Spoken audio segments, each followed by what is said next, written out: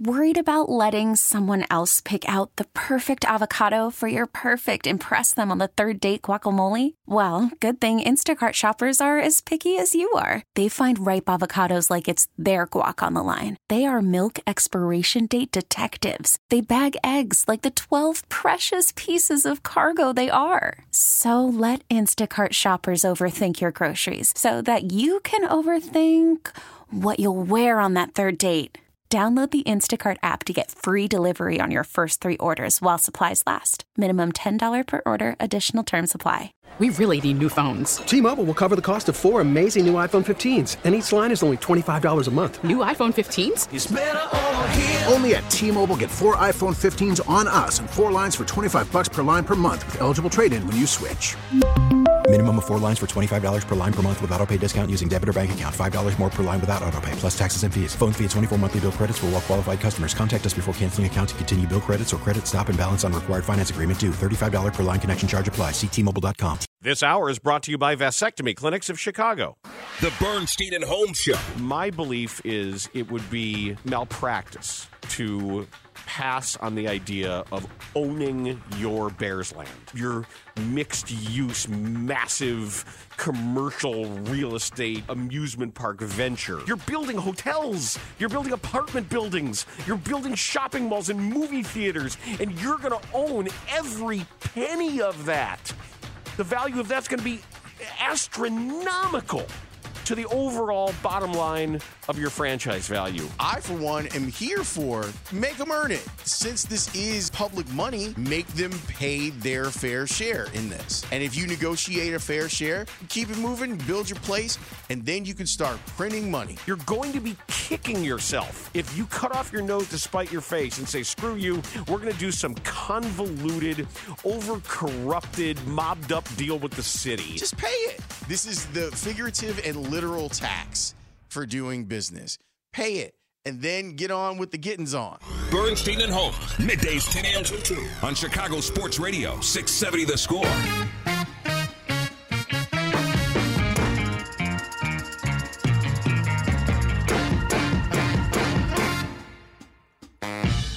Happy Friday, and for some of us, a happy long weekend Friday. What's that? That makes it feel kind of special. It's such a... I may actually get my second shingles shot this weekend. That's how you like to party, huh? Hey, man. When You're shingling, baby. You get to... One of my friends has shingles. Dude, shingles is coming on super. Yeah. One of your friends? Like this is the second one of my friends to get shingles. Don't mess with it, man. Do not mess with it. I know I have chicken pox. I'm good. No, it arrives abnormally early. Like, people thought that was something that you get when you're in your... No offense, Dan, but like your 50s or your 60s. No. I know several people who got shingles in their 30s. One of my friends got it when we were in our mid-20s, and another one of my friends just got it 2 weeks ago. I thought you were just hanging out with 60 and 70-year-olds. Yes. You guys don't know what I do on the weekends? What's wrong with that? Maybe he does. There's nothing wrong. No judgment. Maybe it's my old buddies from the gym. It was the best. I miss those guys. I just was going to see if Studs would invite me with his older pals. I think it would be fun. It's all the older pals at the dive bar down the street. It is good to have friends that are various ages. I agree. Yes, I don't like it when all my friends are the same. Then it's strange. Because some people, when they've lived longer, they actually have life wisdom that they can impart to you, things that they can teach you, so you don't make the same mistakes they did, or you can have the same successes they had. Then they tell you how long they've been a Bears fan, and that's why they can have a terrible opinion about the Bears. I go all the way back to Jack on Cannon. That doesn't mean you've been good at this. That just means you've survived. Exactly. Which, frankly, you do deserve an award for, just not the one you think. We're broadcasting live from the Hyundai Studios, brought to you by your local Hyundai dealers. We'll talk with Megan Montemurro at 11, high noon, 11:40. Yes. Kevin Fishbane at noon, Marshall Harris, 12:25, and Megan McEwen at 1:30 on all the stuff that's going on in the world of sports. I got to figure out what to do with this box of cereal.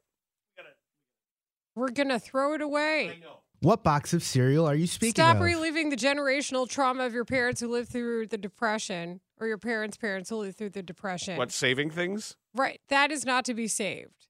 I saved things. Don't save her. How else are we she don't want to remember be saved. I had a great job. You would have been so proud of me. throwing stuff out when the Comer and Cross people did my garage and everything was taken out of the garage. And I looked at the big pile of stuff. I'm like, yeah, most of this is garbage. I mean, I threw out. It was so freeing. It was so liberating. Old golf clubs and all of these. Like I found 20 hockey pucks that we took and donated. I mean, you wouldn't believe what was in that garage. All right. No, I would. So what is this box of cereal though in your hand? You must explain. Thanks for asking. Do not eat that on the shift. Do not. No, we're throwing it out. No. I'm not dealing with your It has to be there has to be a ceremonial consumption. No, there doesn't. It would actually be ceremonial if you threw it away. That would make the most sense because that's what the Bears did. Nope. I'm not dealing with a sick host on my day off. There's no spider eggs in it. I don't care. It smells fine. No, it doesn't. Just one bite. Seriously, I'm legitimately frustrated right now because I don't feel like dealing with this on a day that I came in. It actually tastes pretty good to me. Oh my God. Can we call somebody for a backup host? He'll be fine. I'm not doing We'll do that. You don't know that. And what Dan is doing is eating BoJack cereal, the Eddie Jackson cereal. It's not even stale. It actually tastes really good. Read the expiration date on the front, sir. You know that's Please. actually kind of bad. July 25th of 2022. Well, that was the best buy date, right? Also, what's the Circuit City date? If you leave cereal out like that in Texas, in air conditioning, a climate-controlled environment, it's going stale within 3 days. This is not stale. The humidity is overpowering. This tastes like I'm not kidding. Like it's absolutely brand new, fresh. Okay, do you feel better now? Because I don't feel like doing a show with somebody who's going to be sick all day because he did something to himself. You know what this is? Trolling? This is the equivalent of your one-day contract. It is not. It was. It was an empty ceremonial gesture to bring closure to the Eddie Jackson era in Chicago. The ceremonial gesture has no potential effect on one's digestive tract. Come on, I'm like a billy goat. I eat expired meats. Hey, wasn't there something? It's really funny to me how obsessed you are with non-anecdotal science, but then how much you love to use your own anecdotal science. I know my system.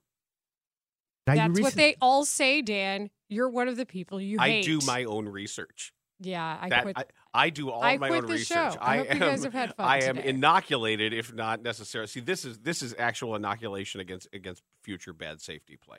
There. This is my day off. And now we thank you. And no, you don't. Nobody's thanking me right now. And with that, here we go. Viking funeral. We need a burning arrow. So now Dan has put the Eddie Jackson BoJack cereal in the garbage can. If you really didn't want to be wasteful, you would put the box of that cereal into a recycling bin. Okay. I think we need to actually do a Viking funeral. Let's take the box out to the lake and get some kind of thing to float it on, and then we'll get light an arrow on fire. Anyone shoot an arrow here? Yeah, recycle. That's not actually. That's they don't it's really. A small target. That's not a recycle bin. They use it as a trash can. That doesn't. You're purposefully taking everything literally. Do not put a trash can on the desk. Can I? Dear God. This is why I don't have children. I am surrounded by them on a multi-hour basis. There. Done. It's fine. It's recycling. It's just paper and stuff. No, people use it as a trash can. You have to actually understand that people practically use things in a way that is functional for them. The 312 says, tell me you didn't throw out old pre-'80s golf clubs. Yes.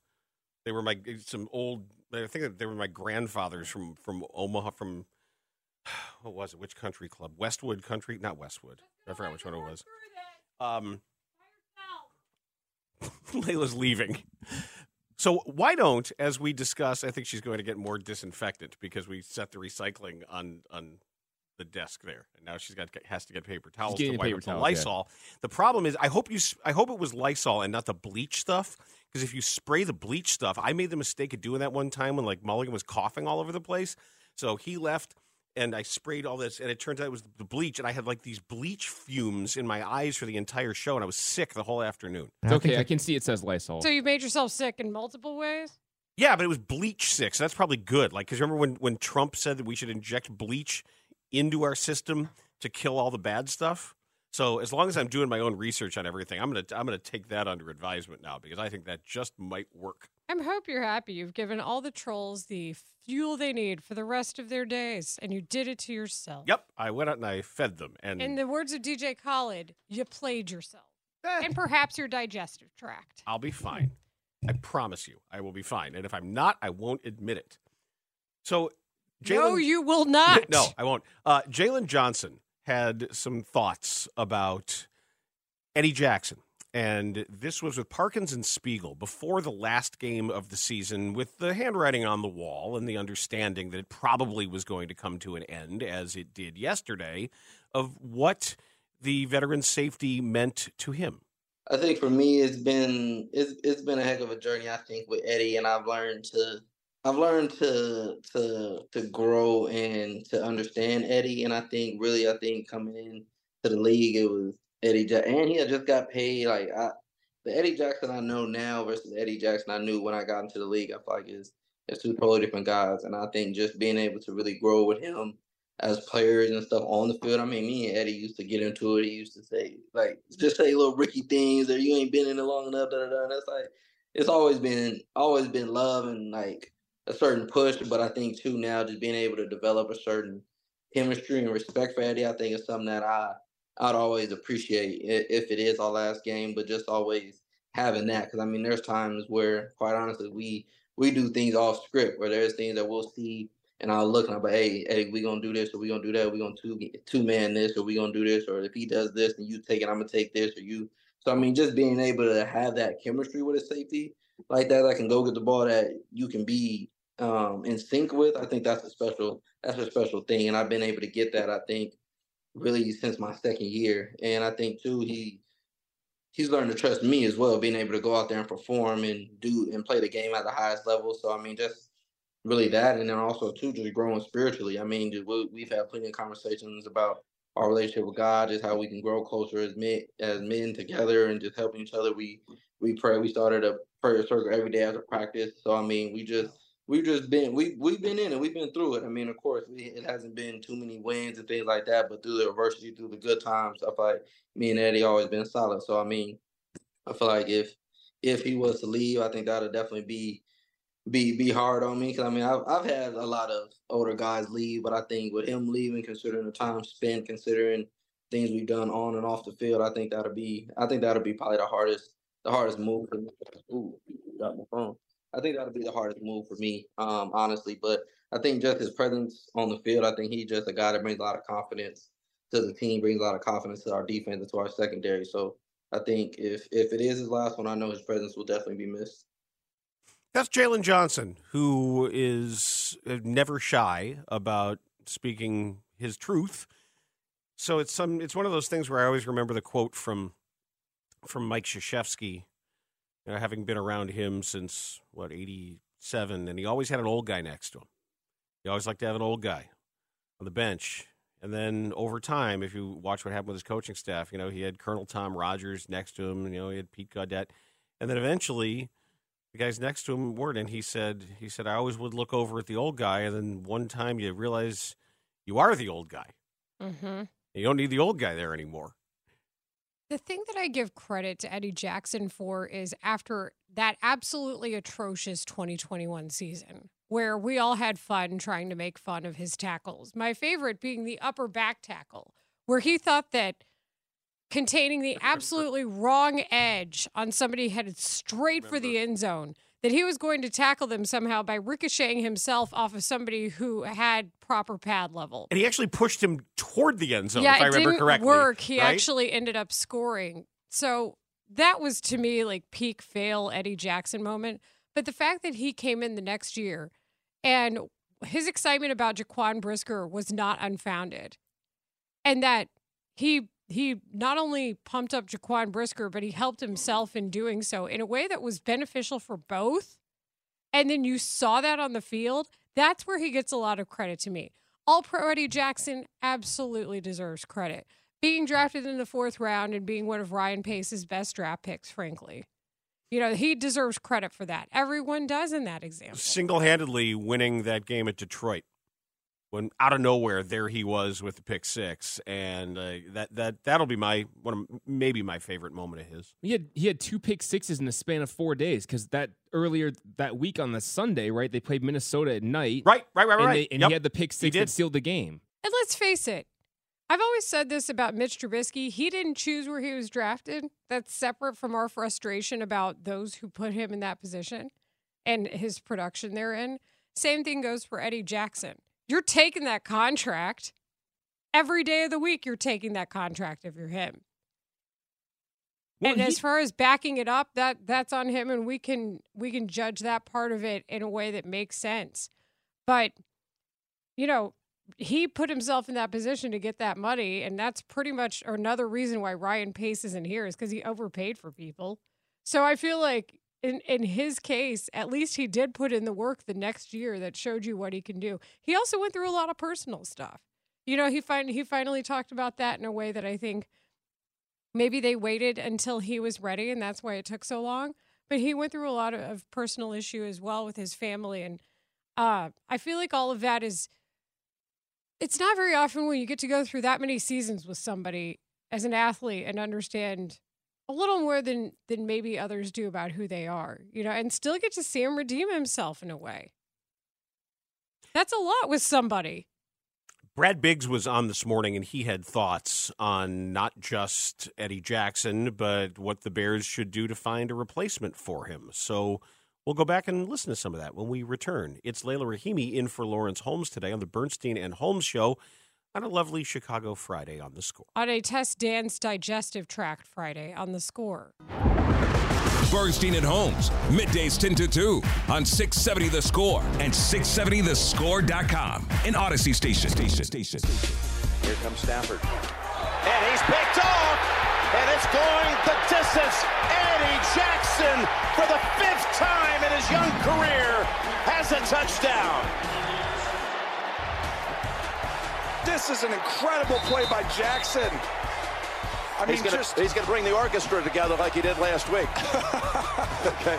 Last week it was an orchestra. Now, look at this. Now calisthenics. At the top of your screen left, he sprints and gets there, and Stafford never sees him. That's back when we thought that the call on CBS was good. That's when we were still. Remember when we really enjoyed Nance and Romo? When it was. You mean when Romo watched tape? You said it, dude. You guys talked about that on Monday. I was listening, and I thought I was the only one as confused by that first quarter comment as he. I was like, maybe it's just me. Maybe I'm the one who's confused. No, he by actually that. was right. It's just how it all sort of came around was wrong. But his description of it was technically correct. But all he had to say was, don't worry about the clock. Clock doesn't matter. Clock's not an issue right here. As a Cowboys fan, hearing his inner monologue makes some of the things on the field make more sense now. Some of the inconsistencies in the big moments? Correct. Got it. So Brad Biggs was on this morning on the Mully and Haw show with Gabe Ramirez with David. And these were his thoughts on the end of the Eddie Jackson era. Well, you're not looking to replace him. You're looking to upgrade with younger talent, and it's not going to be easy. And you're certainly not going to get a replacement that's likely to have the same presence with his teammates immediately. Anyway, Eddie Jackson's a guy who had been the elder statesman on that defense for a while, a player that young guys turn to, a guy who opened the doors of his home to those young defensive backs pretty much at all times. So was a mentor to a Jaquan Brisker, a Tyreek Stevenson. I mean, those guys would talk about how appreciative they were that they could go over to Eddie's place after work and talk about work, talk about life, talk about a little bit of football. And he was a real positive influence on those guys. So you can't replace that anytime real soon. So the replacement aspect here is an interesting one. Yesterday in the afternoon show, I heard Dave Wanstedt suggest the idea of moving the very physical corner Tyreek Stevenson to the safety position. Dave was such a hoot yesterday. I don't know. I don't know if you got to. I mean, I heard about it. I was at work. It was the most Dave thing. I don't know how they started out on this discussion. I guess they just sort of decided to ask him things because Dave can just be cute when he answers different questions. They asked him, they said, if you had like your favorite Mexican meal, like what would be the best Mexican meal you could possibly have? And he nachos. It's like, first of all, that's not really Mexican, but it was like he was so enthusiastic about it. There was never a doubt in his mind. He wasn't like running through like, the tortilla chips with processed cheese. No, he probably accurate. Means it's like incredibly accurate. Where are your favorites? Oh, the Chili's at O'Hare. Yeah, no, but it was like nachos. Like, no, it's not Mexican. Oh, yeah, but again, it's kind of like this recycle bin. It's what people say versus what is literal. I know, but it's Mexican-ish. It's like when Jennifer Tex-Mex. Lopez was in Italy, and there's a huge deal that she was going to Italy, and the reporters are gathered around, what is your favorite Italian meal? And she answers, chicken parm. You know it is. And they're like, what the hell is that? It's like, what? One of the more authentic J-Lo moments from her, actually. Hey, man. I didn't think that I would be saying that because she's pretty great, but that's a Jenny from the block moment. Authenticity might not be number one on the list there. You feel me, Ray? Absolutely. Yeah, okay. That's valid for sure. I appreciate what Brad Biggs said because that was my first question is, that's a lot of money off of the books. And then I was like, wait a second. Who's going to be there? To me, you have to go outside for that solution. I think they will. I think they'll find like a Tashawn Gibson type of guy. You know, they did it with Clinton Dix. There are always what's the way some other team is going to look at Eddie Jackson. Frankly, is they'll look at him as a sort of like a wake up call, change of scenery. You got to work for it now, kind of thing. So Biggs disagreed with Wanstedt about not about the nachos. He probably loves nachos. Who doesn't like nachos? No, nachos are awesome. I just wouldn't say I don't crave Mexican food and then say let's get nachos. Yeah, Layla nailed it. That's Tex-Mex stuff right there. Yeah. Right. Also, if it involves a lot of cheese, that's how you know it's Tex-Mex. Right. There's nothing wrong with that. That's how you know. Like people, when you order a taco and you get it like a cheeseburger and you cover your taco with cheese and tomatoes and lettuce. You're not supposed to do that. The idea of a taco is a good tortilla, the taste of the meat, a little bit of onion and cilantro, and the salsa. That's it. That's what a taco is. But how none of these are wrong is good. Are you saying that Taco Bell's soft taco with all the fixings is not a proper taco? Well, I am not going to hear this slander today. I know I will not hear the slander for Taco Bell. It is my day off. I like Taco You're Bell not too. ruining your digestive tract. Taco Bell is good. I love all Taco Bell. tacos are fine. I love Taco Bell. I love it. I've always have, except the one in Bourbonnais when I ordered 10 tacos and 6 of them had no meat. Because that was BS. Psych! How do you mess that up? I don't know, but Abatical is still laughing about it. He should be. He just has the funniest thing ever. It's and prophetic, and I looked really. at this, I'm like, no meat. Also no meat. Also no meat. This one has no meat. It's like, I'll have 10 tacos, 4 meat, 6 no meat.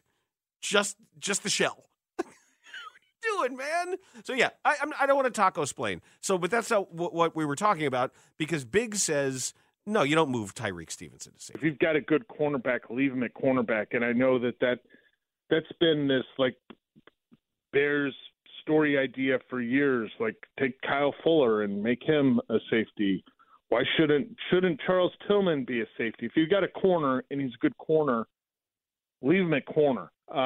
They don't have a replacement for Eddie on the roster right now. Like I just can't imagine Elijah Hicks. His name probably sits in that spot right now.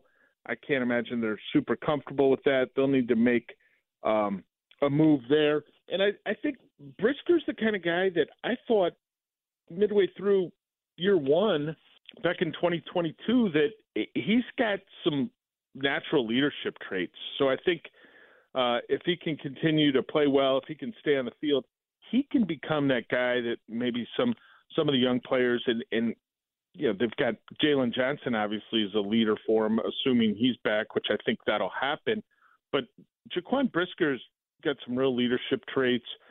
He's not going to be a guy you're going to want in that free safety role. That's not his strength. You don't want him playing center field for you, but he's got some qualities and some attributes, and I thought he had a pretty good season. I thought he was a little bit better in the second half of this past season, but he's a good guy in that locker room. Okay, I agree with Brad here.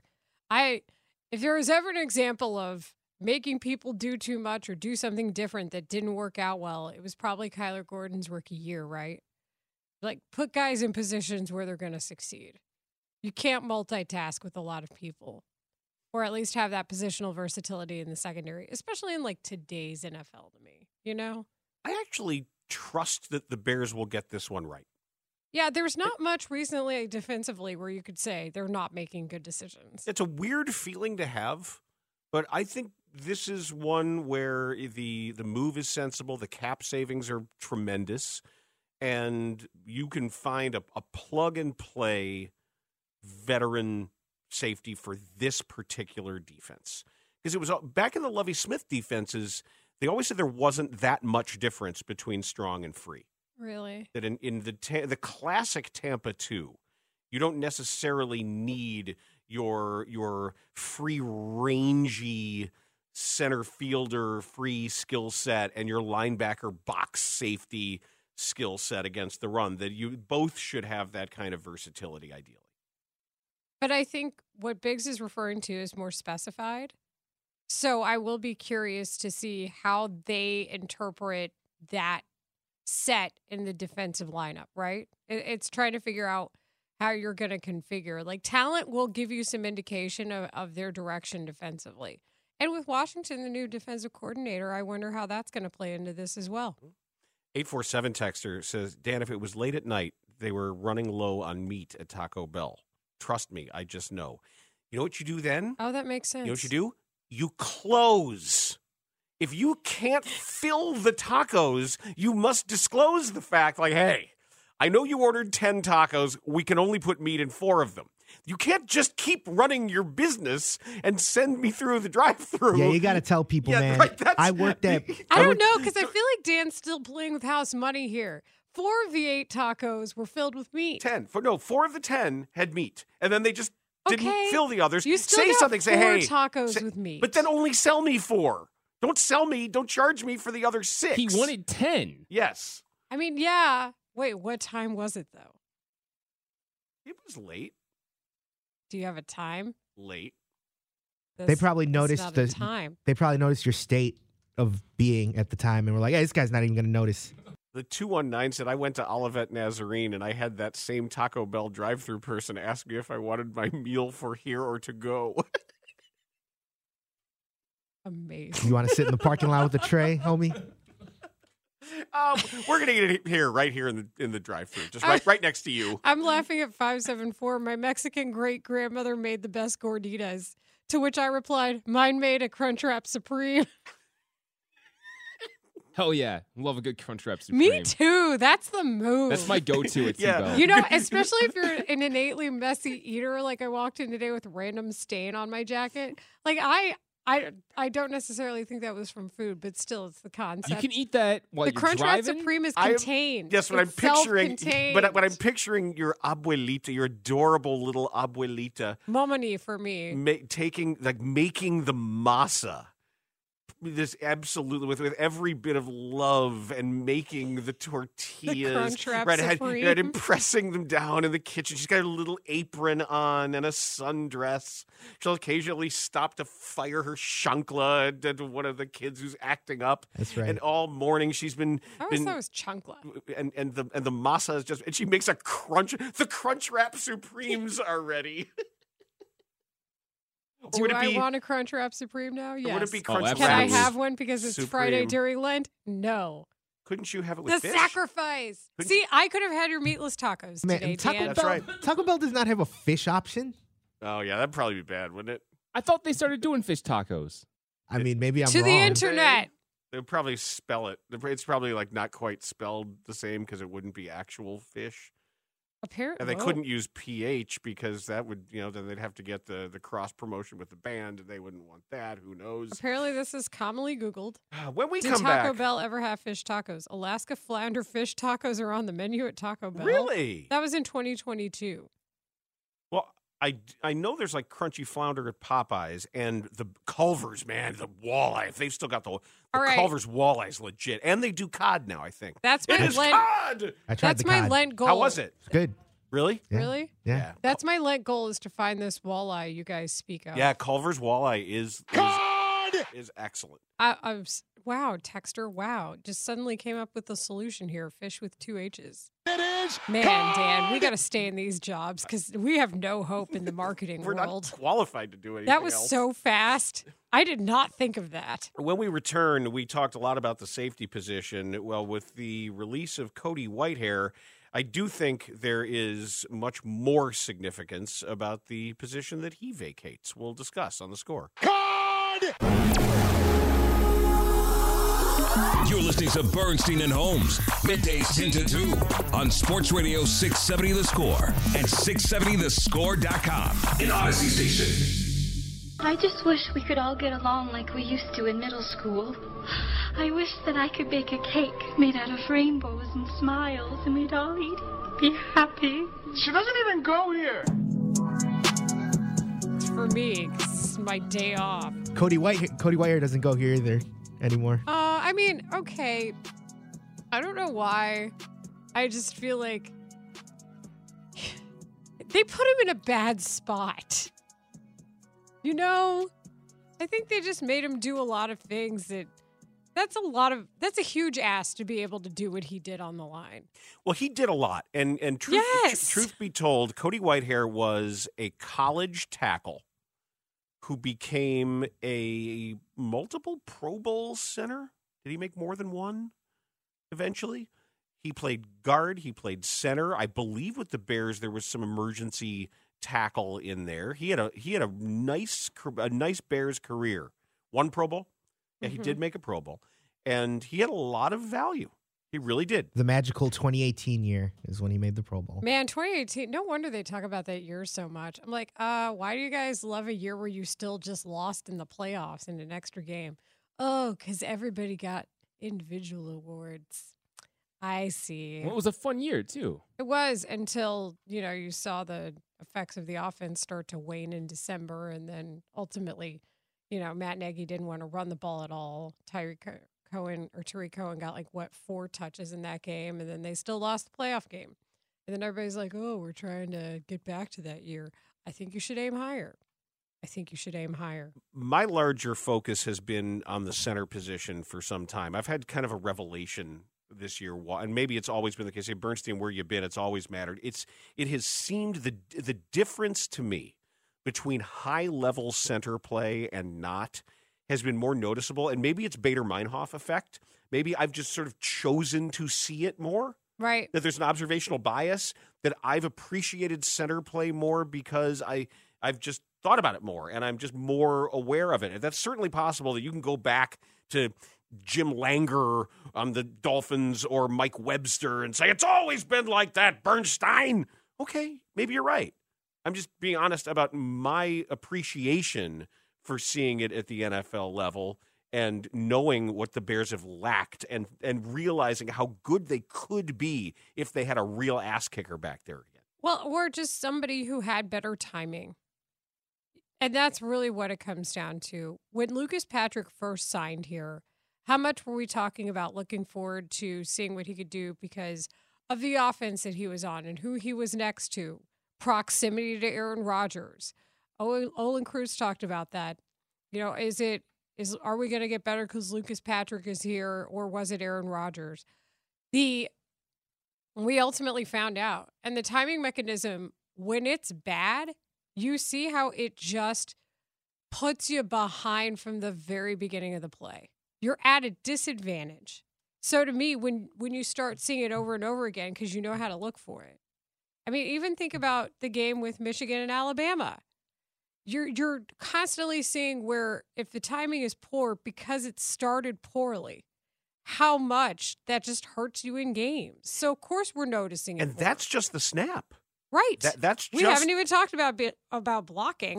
When you see what some of these guys do, the movement, the ability to go 2-3 gaps in either direction horizontally and then reach multiple levels vertically. And the guys that can do all three of those, the guys who can be reliable at the shotgun snap and can get out and run to the side and pull and can hit one block, reach block, and then influence a linebacker, they should make a lot of money because they're really important. And part of it, too, is what the tush push is and seeing the focus on that, the stuff that Kalen Kaler has done, talking about the center play on that, and Jason Kelsey in low pad level. So it's just been something that I'm keenly aware of the Bears' desperate need for improvement at that spot, however they want to do it. And additionally, you are going to need that position in the NFL, the swing guy who can play multiple positions because of the nature of health on an offensive line.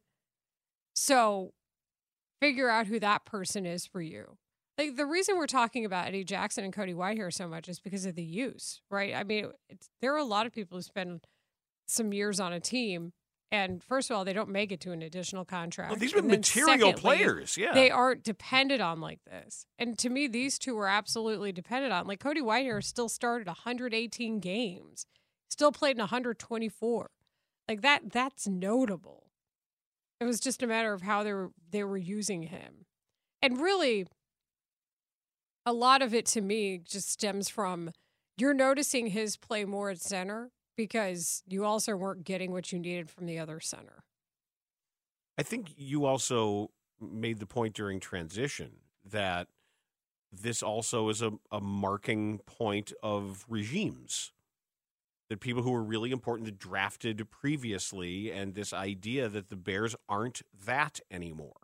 And that's the circle of NFL life for successful players with good careers who, like you say, do get paid, do eventually make enough to set themselves up. And this is the stage at which they can maybe have a third act with another franchise, maybe not. And then we'll see if somebody like that might end up being the Bears' free safety. Yeah, that's the position that concerns me because they made such gains defensively in the last several games of the season once they got Montez Sweat. What their view on that position is going to be, just how they use it. And also think about how much money this frees up. When you're talking about an Eddie Jackson contract, and Cody Whitehair was a decently paid veteran. The Bears have so much money now to work with under the salary cap. It's almost like we're echoing the same thing that happened last offseason. So I just want to know how they're going to use it. And, we didn't even talk about, like, the other players who were on one-year deals and cost money, for example, like Yannick Ngakoue. What are you doing there? That was not good. Well, we don't talk about it as much because they got Montez Sweat. Right. Think about how much we would be discussing it if they hadn't gotten him. We knew how desperate it was when they did it because those are what his contracts are like. It's why he's on a different team every year. Well, I think there was the averaging of 8 sacks a season isn't nothing. No, it's not. That is big time. But there's some empty calories in there. It's going to drop off at some point. You know where he actually made a pleasant difference to me that was unexpected was in the run defense. And he was criticized for his run defense.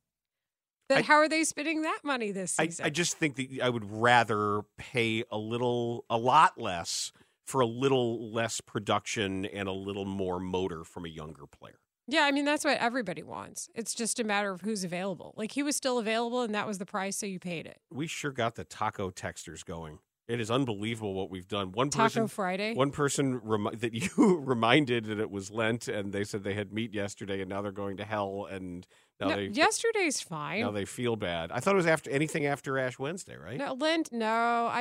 I do know Lent on Friday. Okay, so Thursday's like a swing day, and like, it's just Friday. I thought the moment the ashes are on, meat's over for 40 days. If you gave up meat for Lent, but no, you don't I have do. to. I gave up sweets and then no meat on Friday. I'm glad I didn't give up sweets because of this bucket of toffee that Beth got from like this wedding toffee specialist chocolatier. You guys were talking about that. Oh, Did you my figure out a God. way to actually functionally split I hid up? it. No, I did hide it from her. And then she asked me, she said, I want some of the toffee. Show me where you hid it. And I said, no. I said, I'll get it, but I'm not going to show you where I hid it. What about Maggie the dog? It's like the bat cave. Did Maggie the dog find dogs it? can't have chocolate. No, but they smell things. No, she didn't bother it, actually. She's really chill when it comes to stuff like that. But this text from the 847, I'm Mexican. My wife is American. Every time I would go to her house for her family to eat, quote unquote, tacos, it would throw me off because they would bring out all the toppings. Sour cream and lettuce and cheese. Not even good cheese, just that Mexican mix in the bag. I was like, no, you just need the meat, the salsa, a little onion and cilantro, maybe a lime. I've grown to accept those kind of tacos, and I remember now to have those toppings on hand when they come over and I'm making tacos. I hate to hear that, man. No, Guys, it's a good husband. What's with the sour cream here? What is that? The crema? No. The you know what I'm talking about, Ray? It's crema. Why do they serve like a gallon of it here on the side of everything? Yeah, I don't know what's up with that. Like what? Oh, that ain't right. I know we got a break, but this is important. I've been wondering this ever since I moved here. It's not right. I don't agree with it. I'm like, why do you guys need this? It's not necessary. No. Megan Baked potato, Montemurro. different story. Oh, yeah, gotta have that. Yeah. Megan Montemurro is the Tribune's Cubs beat reporter, and she has been asking questions of their important people and players, and she'll tell us what she thinks as the Cubs convene camp next on The Score. We really need new phones. T-Mobile will cover the cost of 4 amazing new iPhone 15s, and each line is only $25 a month. New iPhone 15s? It's better over here. Only at T-Mobile, get 4 iPhone 15s on us and 4 lines for $25 per line per month with eligible trade-in when you switch. Minimum of 4 lines for $25 per line per month with auto pay discount using debit or bank account. $5 more per line without auto pay, plus taxes and fees. Phone fee at 24 monthly bill credits for well-qualified customers. Contact us before canceling account to continue bill credits or credit stop and balance on required finance agreement due. $35 per line connection charge applies. See T-Mobile.com. Worried about letting someone else pick out the perfect avocado for your perfect impress them on the third date guacamole? Well, good thing Instacart shoppers are as picky as you are. They find ripe avocados like it's their guac on the line. They are milk expiration date detectives. They bag eggs like the 12 precious pieces of cargo they are. So let Instacart shoppers overthink your groceries so that you can overthink what you'll wear on that third date. Download the Instacart app to get free delivery on your first 3 orders while supplies last. Minimum $10 per order. Additional terms apply. After the end of a good fight, you deserve an ice-cold reward. Modelo is the mark of a fighter. You've earned this rich golden lager with a crisp, refreshing taste. Because you know, the bigger the fight, the better the reward. You put in the hours, the energy, the tough labor. You are a fighter, and Modelo is your reward. Modelo, the mark of a fighter. Drink responsibly. Beer imported by Crown Imports, Chicago, Illinois. This hour is brought to you by Team Hochberg. Visit their website, 56david.com. That's 56david.com. This heater is definitely, as of right now, is advertised. It definitely plays up a little bit. But right now is just, I say this kind of every year. Just got to get to know him, and then we'll take the next step when that time comes of working on pitches. And I know him and Tommy and those guys have been working really hard on that already. But my purpose right now is just to get to know him.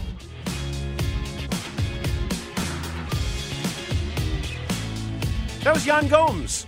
I totally forgot about Yan Gomes. I'm like, oh yeah, Yan Gomes is good. I hope he's still good at 36? 37, I think? 37? I don't know. Whatever Yan he is. Gomes is unassuming dude who totally produced for your baseball team Unassuming, last sort of ruggedly handsome. Like he fits right in with this whole squad. year. But also can look like a dad. Yeah. What's wrong? I mean, why can't... Yan Gomes is Wait for a second. everyone. Whoa. What do you mean also can look like a dad? Like he Whoa. puts the polo You're shirt. saying rugged handsomeness and being a dad are mutually exclusive? No. Yeah, you were. Don't backtrack. You were saying that. I think they're ruggedly handsome dads. There. Okay, fine. You said it. Good. Okay. Megan Montemurro is on Twitter at @M_Montemurro.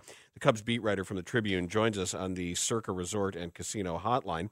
Visit circalasvegas.com. Hello, Megan. Hello. So sorry for that aside, Megan. It's just Dan ate old cereal earlier, and I'm just not sure how it's going to affect his brain. I'm all good. But this brain is so messed up anyway. A little expired cereal isn't going to hurt it. So, Megan, I listened to your question to Jed Hoyer at the press conference, and there was then a follow-up, and I still don't think he answered it. Because the question essentially about this roster was, if this is the roster, is it enough? And he just said, well, I like our young players. I like our young players. He didn't say yes or no. Do you think it's not enough? Yeah, I think in terms of like talent and like proven talent and what you can expect production wise from most of the roster. Yeah, I mean, I don't think it's enough. I mean, there's a lot of upside to it. You have a lot of young players who potentially can take on bigger roles. You have a guy like Matt Shaw, who looks like he could be a really dynamic hitter who could potentially play third base. You have Cade Horton, getting to AA last year, and a guy that can help the rotation at some point this season. Christopher Morel still has like another level he can reach. So yeah, like there's a lot of upside young talent. Pete Armstrong, obviously, but in terms of going into the season saying, okay, I can expect X, Y, Z from most of this roster, at least the key contributors, I don't think it's really there. And Nico Horner was asked about that today of, with all the free agents that are still out there, is this team good enough? And he basically was like, yeah, I mean, that's a question we're going to have to answer and go out and show that we are better than last year. And, both on an individual and the team level. So this is a group that if they don't make any major additions to this roster before opening day, they're going to have a lot to prove.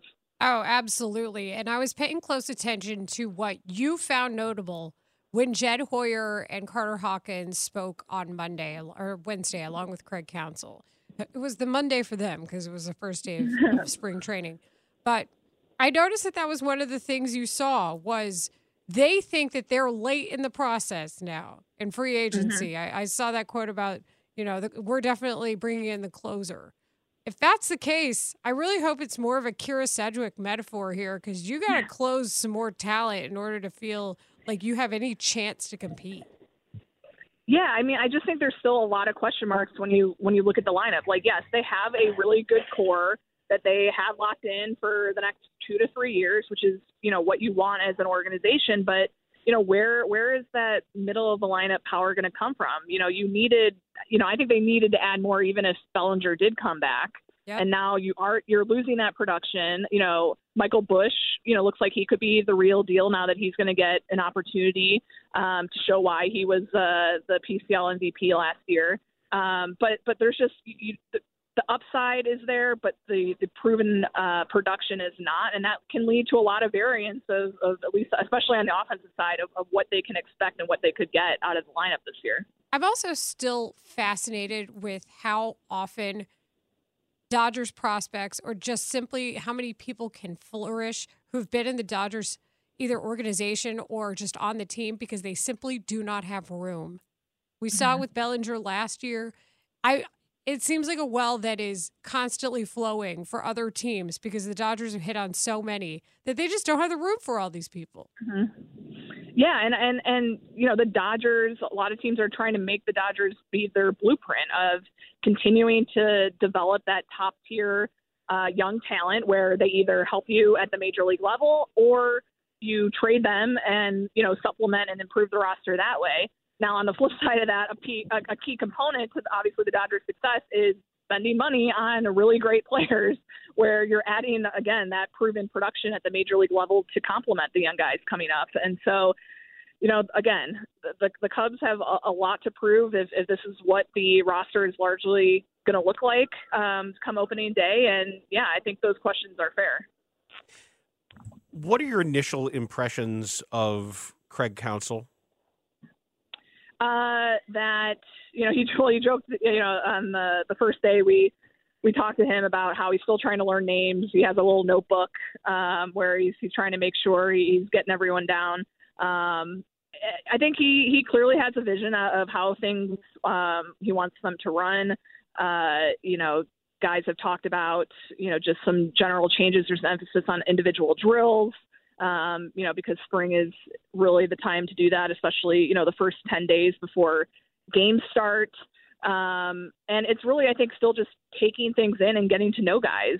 There's a difference, obviously, between watching guys from the other side of the dugout and, wondering how Justin Steele makes all the Brewers hitters look silly, to then getting to know him on a more personal level and the rest of the players.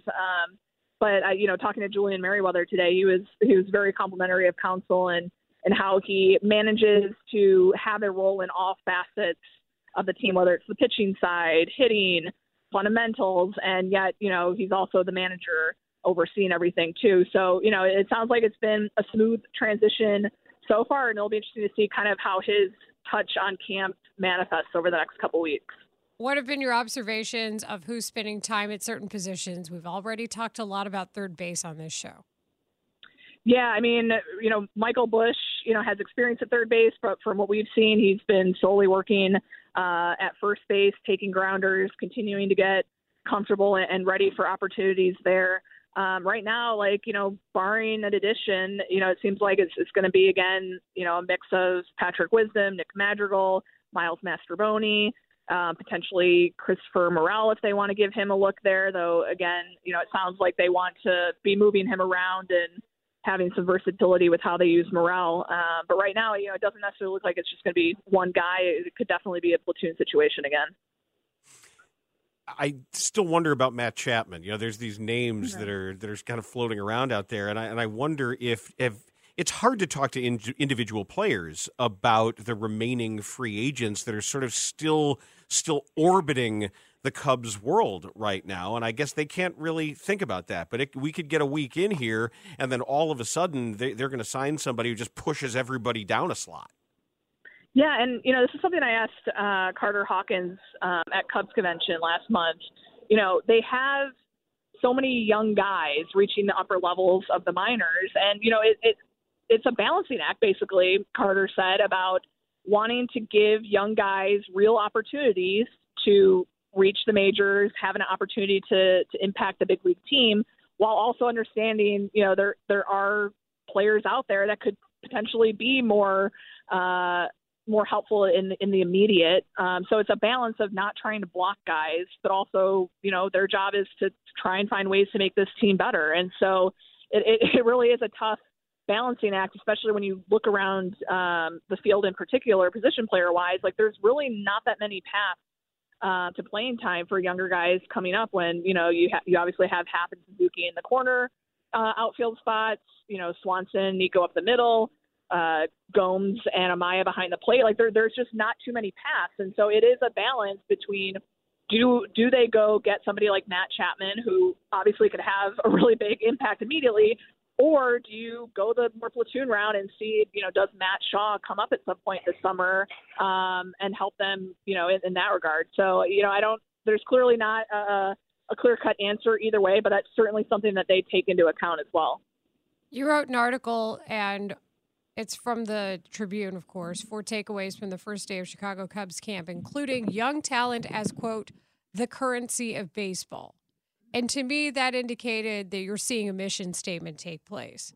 And maybe that's more also along the lines of Carter Hawkins' influence as well, or at least their decision to hire him from Cleveland, who is known for hitting on young baseball talent. They're the best, or one of the best, when it comes to assessment. What were your takeaways from that? And have you seen some sort of mission statement really take place here? And maybe it's just their excuse for not wanting to pay for free agents. I don't know. I do think that there is an element of organizational philosophy of that. You look back to the last day of the season in Milwaukee, Tom Ricketts talked to the writers that were there, and, he referenced, too, that, they had a core and have a core in place, and that they want to give young guys opportunities. And, even going back to when Theo and Jed first came in, a decade ago, the talk of sustained success, that they don't just want to get to the playoffs once in a while. They want to be getting there every year. And that comes down to, you have to be developing young talent. And, you saw the ripple effect of that pipeline not paying off when, they traded away, Chris Bryant, Rizzo, Javi, when those guys, also tapped out at a certain level at the major league level.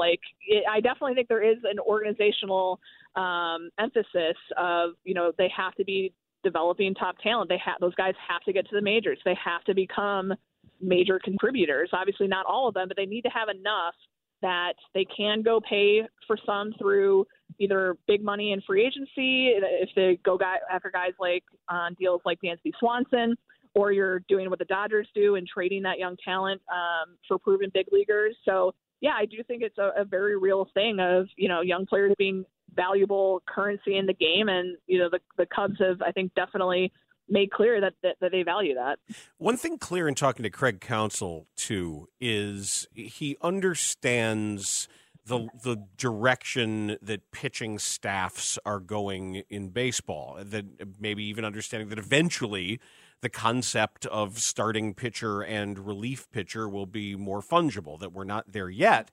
But he is keenly aware of the third time through the order penalty, as most of the league is now, and what that means about the way leverage changes in a game. Do you think we'll see in the construction of the staff his philosophy about some increased versatility in some of these arms?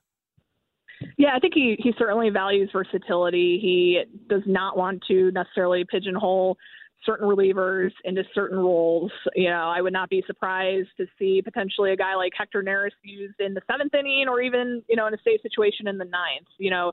I think you're seeing that across a lot of teams now where, there's not just one set closer. There's not one set setup guy.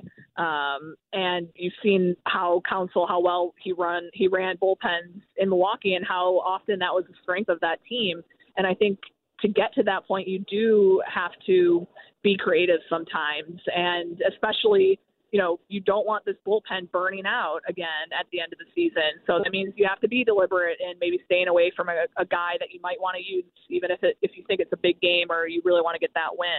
It's certainly a balancing act. I think it'll help that, depending on how they want to construct the bullpen, they have so many guys that can either pitch multiple innings, thinking of Javier Assad, Drew Smyly, Hayden Wesneski, guys who show that they can both start and, be in those important swing roles. There's a lot of different creative ways that they can go in building this pitching staff. And I think it also really helps that they have 4 really solid starters that they know that they can count on and find opportunities to push them when they need to. Javier Assad is one that I think about. I feel like he did a good job proving himself and his value this year. But Hayden Wesneski is one where I'm wondering about the season that he's going to have and the development that he had last year. What do you think about just where he is when it comes to expectation and what we can see him do at the big league level this year? Yeah, I think he had a really important learning year last year between, some struggles as a starter, finding some success in a relief role. Counsell indicated yesterday that guys that have been starters will at least build up as starters in camp, and then they'll go from there in terms of how they want to use them going into the season. But yeah, he can really fill, a variety of roles for them. It'll be interesting to see if they want him to be at AAA starting, every 5th day as important depth there. Do they think his stuff plays better in a multi-inning role out of the bullpen where he can help them, right at the onset of the season?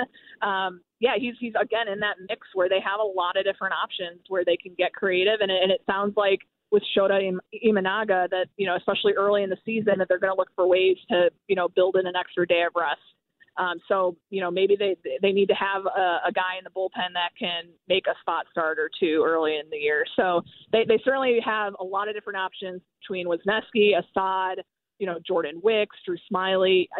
Their depth is in a pretty solid place.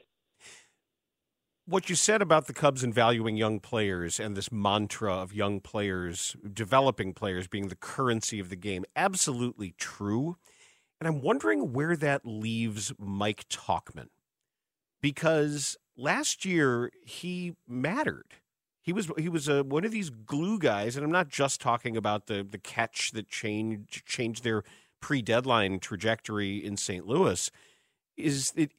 he got some big hits. He put the bat on the ball when they needed, but he's 33. This is not a young player who ideally you would want him supplanted by somebody under this long-term contract control who you're developing in your organization. So how can they be true to what they're saying about young players and also value what Tauchman does for them?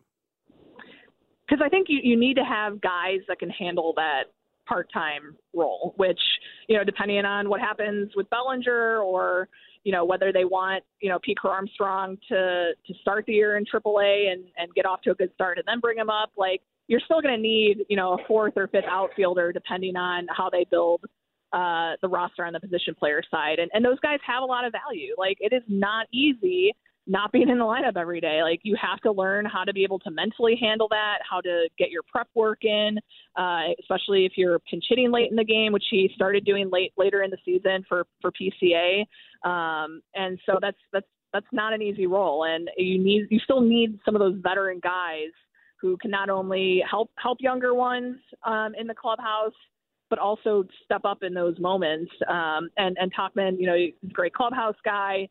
He understands what he does really well and what he needs to do to have success. And so, a guy like that, if you put him in the right position, he should be able to produce for you. And so, it's good to have those kind of complement of players on the roster. Megan Montemurro, outstanding stuff. Look forward to talking again soon. Sounds good. Thanks for having me. That is Megan Montemurro of the Chicago Tribune, a baseball story that I find uproariously funny. Maybe you do too, and this is to juxtapose a city's response to an underwhelming, unlikable baseball team that's very different than this city's response to an underwhelming, unlikable baseball team. That's next. We get it. Attention spans just aren't what they used to be. Heads in social media and eyes on Netflix. But what do people do with their ears? Well, for one, they're listening to audio. Americans spend 4.4 hours with audio every day. Oh, and you want the proof? Well, you just sat through this ad that's now approaching 30 seconds. What could you say to a potential customer in 30 seconds? Let Odyssey put together a media plan tailor-made for your unique marketing needs. Advertise with Odyssey. Visit ads.odyssey.com. Dan Bernstein, Lawrence Holmes, middays 10 to 2 on 670 The Score and 670thescore.com, an Odyssey station. Headliner, obviously, was the Oakland relocation vote. I want to start with just a little bit of the process that led us here. There was an effort over more than a decade to find a stadium solution in Oakland. It was John Fisher's preference. It was my preference. As a matter of fact, the first trip I made after I was elected commissioner was to Oakland.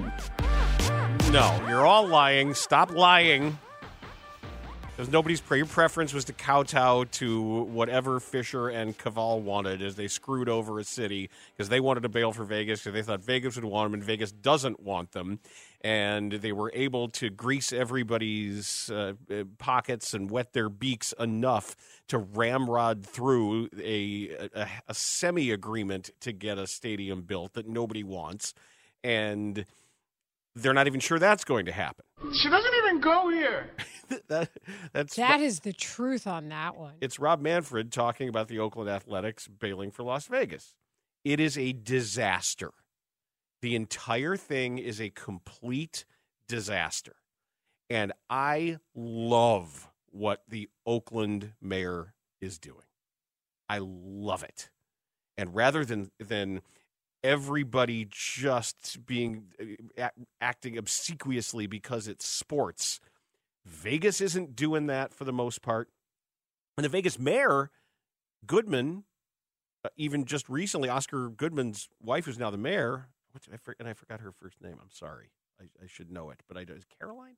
That she basically said, we're not quite sure what's going on. No one actually told them they were wanted here, and they might want to explore going back to Oakland. So there is a piece that was written by Mark Normandin in his newsletter. He writes for Baseball Prospectus. And he just said, if you've been following along with the Athletics search for a stadium to play baseball in during the years in which the supposed hypothetical Vegas stadium is being built, you know it's not going well. John Fisher's A's no longer have a lease with the city of Oakland after 2024. And then playing outside the Bay Area until 28, when the supposed hypothetical Vegas stadium is finished, would cost them their regional television contract, which pays them $67 million a year. So they would lose that. The easiest solution in theory is for the A's to agree with Oakland on a lease extension. It allows them to stick around until it's actually time to leave. The in theory part is because Fisher and Caval nuked that bridge from orbit with Rob Manfred's help over the summer, blaming Oakland for not trying to keep them in town, not seriously negotiating, for the fact that the team had to leave in the first place. So here's the reaction. This is the spokesperson for Oakland's mayor. To my great shock, the A's have once again failed to provide anyone in Oakland clarity on their genius baseball plans. Damn! Wait. To date, they have not contacted or requested an extension to their lease from the mayor, Alameda County, the Joint Powers Agency that oversees the Coliseum complex, and perhaps most importantly, from the fans. Luckily, we make more money with one exhibition soccer game at the Coliseum than we do throughout the entire A's season. Damn! So they won't be missed. See, that's where you put the DJ air horn in at the end. We make more with one exhibition soccer game. How about that? Wow. So there was a meeting yesterday. That's how you do it. They're genius baseball plans. So yesterday, Oakland officials met with A's officials to try to hash things out. So this is after the meeting. So we can get more quotes. And, frankly, the Vegas mayor also, what she said on the record, this woman volunteered the whole city to be the test group to get COVID, if you recall. So for her to come out like this and say that we don't want the A's also, I thought was pretty notable. They had this meeting yesterday, and this is Tim Keown and ESPN. The mayor's made it clear the city will expect assurances from Major League Baseball that a lease extension will be coupled with an assurance that an MLB team, whether the A's or an expansion team, makes its home in Oakland. Whether it's the A's under the current ownership, the A's under a new owner, or the A's brand in expansion, Oakland A's fans are voters in the city of Oakland, and they want a Major League team, according to the spokesperson for the mayor. It is our obligation to negotiate on their behalf. This is a Major League city, and if we extend the lease 3 years without a significant long-term commitment, we will have failed at our task. The lease extension is much more in the A's interest than ours at this point. So Rob Manfred is apparently going to get involved. Oh, great. And Manfred, the first thing that Manfred said was, we do have a Major League team in the Bay Area. It's not like there's not an available option. The Giants obviously still play there. You talk about not understanding baseball? That's not what we're talking about here. Right. And as Normandin points out, asking A's fans to just root for the Giants is like ripping the Mets out of New York and telling the fans at least they still have the Yankees, or telling Chicago Southsiders that, hey, the Cubs are right there on the north side of town. Get over it. That's not happening. This is awesome. And the Why shade does he in this, hate baseball I don't know. so much? I know that's another segment in our show today. I know. But to be so purposefully tone deaf. Mm-hmm. It's what he's done. And then when he says, I'm going to retire because I'm having too much fun. Well, clearly, obviously, you're having a ton of fun. It's just cruel. Like, the lack of empathy toward people who actually love the product that you represent is cruel. Like calling the World Series trophy a hunk of metal, that's cruel to the players who tried to compete for it. And, this is just because you care about having a team in Las Vegas does not mean your want is the only one that matters. The great thing is, for those of us who can find little moments in which to root for chaos, I'm not a nihilist or an anarchist often. I'm more comfortable in structure and continuity. And You ate cereal that expired 2 years ago this morning on the air. we're not talking about that right now. And it was fine. I'm fine. Right now. It's just cereal. It wasn't expired fish. Okay, continue. So I'm rooting for chaos here. Yeah. I'm rooting for total failure. I am rooting for Fisher and David Cavall to be humiliated, to be absolutely humiliated. Is it chaos or is it just the consequence of their actions and them expecting everybody to bow down to their wishes? That's entitlement. I guess it's both. They're finding out that they are being held accountable. Just like F around and find out. The find out part of some of this stuff is always really fun, is really satisfying. It's just accountability. But I wish the fans weren't in the middle of it. I wish so many well-meaning fans weren't being abused in all of this, which even so, it's going to be cold comfort if this thing somehow crashes and burns. But hey, if they end up with an expansion franchise that gets to keep the history of the team, they can start from scratch, keep all the history, keep the uniform, keep everything else, and keep being the Oakland Athletics. And it's just new names, new faces, and a chance to grow some new green shoots of success. Maybe that's the best possible outcome. A la the Browns? Yes, that's absolutely the best possible outcome. In fact, that's the one that suits all parties, frankly. It should have been the outcome in Houston if they had known to fight for it or for the cared Oilers? to. Yeah. Yes, if they had cared to fight for it. That should have been the outcome. Tennessee has its own culture that people celebrate all the time. How great would it be if instead of the Texans, they were just the Oilers still? That would be awesome.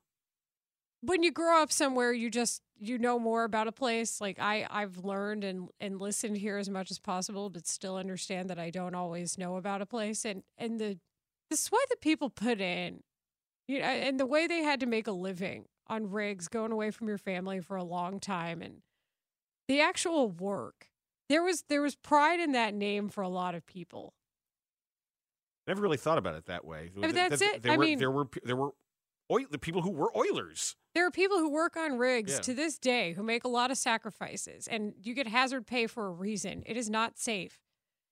And that to me, you know, to those people, that means a lot. Not to mention the culture of the team and what they stood for in the face of a lot of things that weren't always culturally celebrated at the time. And I feel like the A's have a lot of celebration of culture as well, and personality And identity. counterculture. Yes. And don't forget the great World Series, the three-peat A's teams of the 70s, they were wearing long hair and facial hair when other teams were not. That's and you weren't the point, supposed to. yeah. And they were embraced, you know, with guys like, you know, Joe Rudy and you know, the young Reggie Jackson. Those, and I always tell these stories, like when we used to play micro league baseball, those were always the teams I would play. I loved the early 70s A's. Not more after the fact because I was too young to appreciate them at the time. But when I used to watch old film of them and just see their mix of personalities and the fact that you had, you know, what is it, 3 20-game winners at one point when we thought that mattered. And I just, people don't realize that young Reggie Jackson was not the same as like Yankees and Angels era Reggie Jackson, what he was able to do and how fast he was and how spectacular. And he was like one of the real first baseball TV era superstars and knew it. They were damn cool is what they were. And the fact that it's just going to be gone sucks. That's it to me. It's the concept of understanding what you're representing, who and why. And that would be the best solution for any expansion franchise. 350 million people live in this country, and you can't come up with another name for a team that resides in a completely different place? Yeah, you can. I think you can probably figure that out. If the new place actually wanted you, it might be a little bit easier to have that partnership, but they don't, and no one's going to be there. And if to you open don't that want to building. own the team, find someone who does. That's Layla Rahimi in for Lawrence Holmes. I'm Dan Bernstein, and High Noon is coming up, and I think the runway is finally clear for the High Noon story I've been trying to bring you for 3 days. I think it is too. Good. Additionally, I don't know how many times we have to explain to people You are not going to outsmart nature. Bernstein and Holmes, middays 10 to 2 on Sports Radio 670 The Score and 670thescore.com, an Odyssey station. I'll be back this way on Monday. We'll settle this then. Right there, out in the street, in front of the Palace Saloon. Yeah, right. When? High noon? Time for High Noon, your last one of the week. So what have we discussed? Well, the first hour was very Bears-heavy, talking about the release of Eddie Jackson. We heard what Jalen Johnson had to say about his feelings about his defensive backfield mate and mentor, Brad Biggs' thoughts on how to replace him. And then the Cody Whitehair release, and how, for me, it's really highlighted this idea of how much center matters. And his bad snaps were really bad. He was a really good Bear. He was a Pro Bowl player for a while and a versatile, important player. Both were significant.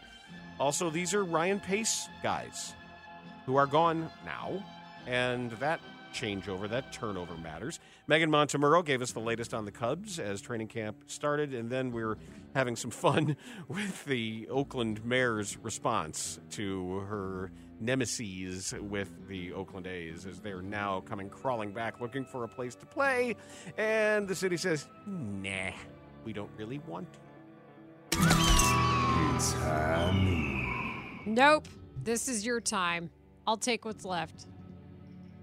But this isn't how it's supposed to work. You're supposed to keep talking, and then I say, well, I can't do the story now because I've run out of time. No, this is... No, we broke on time. We did all the right things. I know. We did.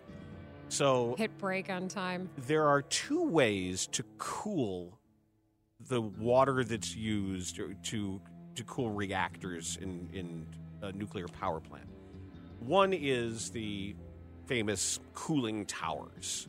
Do you draw the little 6-pointed soft star there with the overlapping ovals on them? Just like The Simpsons, you just draw it on? You can if you like. That would be 3 Mile Island, which I will admit, now that I've flown into Harrisburg multiple times and is right by the runway as you land in Harrisburg, and you see that, those of us of a certain age who remember the 3 Mile Island cooling towers over the news anchor's shoulders talking about scary things and meltdowns to China and we're all going to be irradiated, can be scary stuff.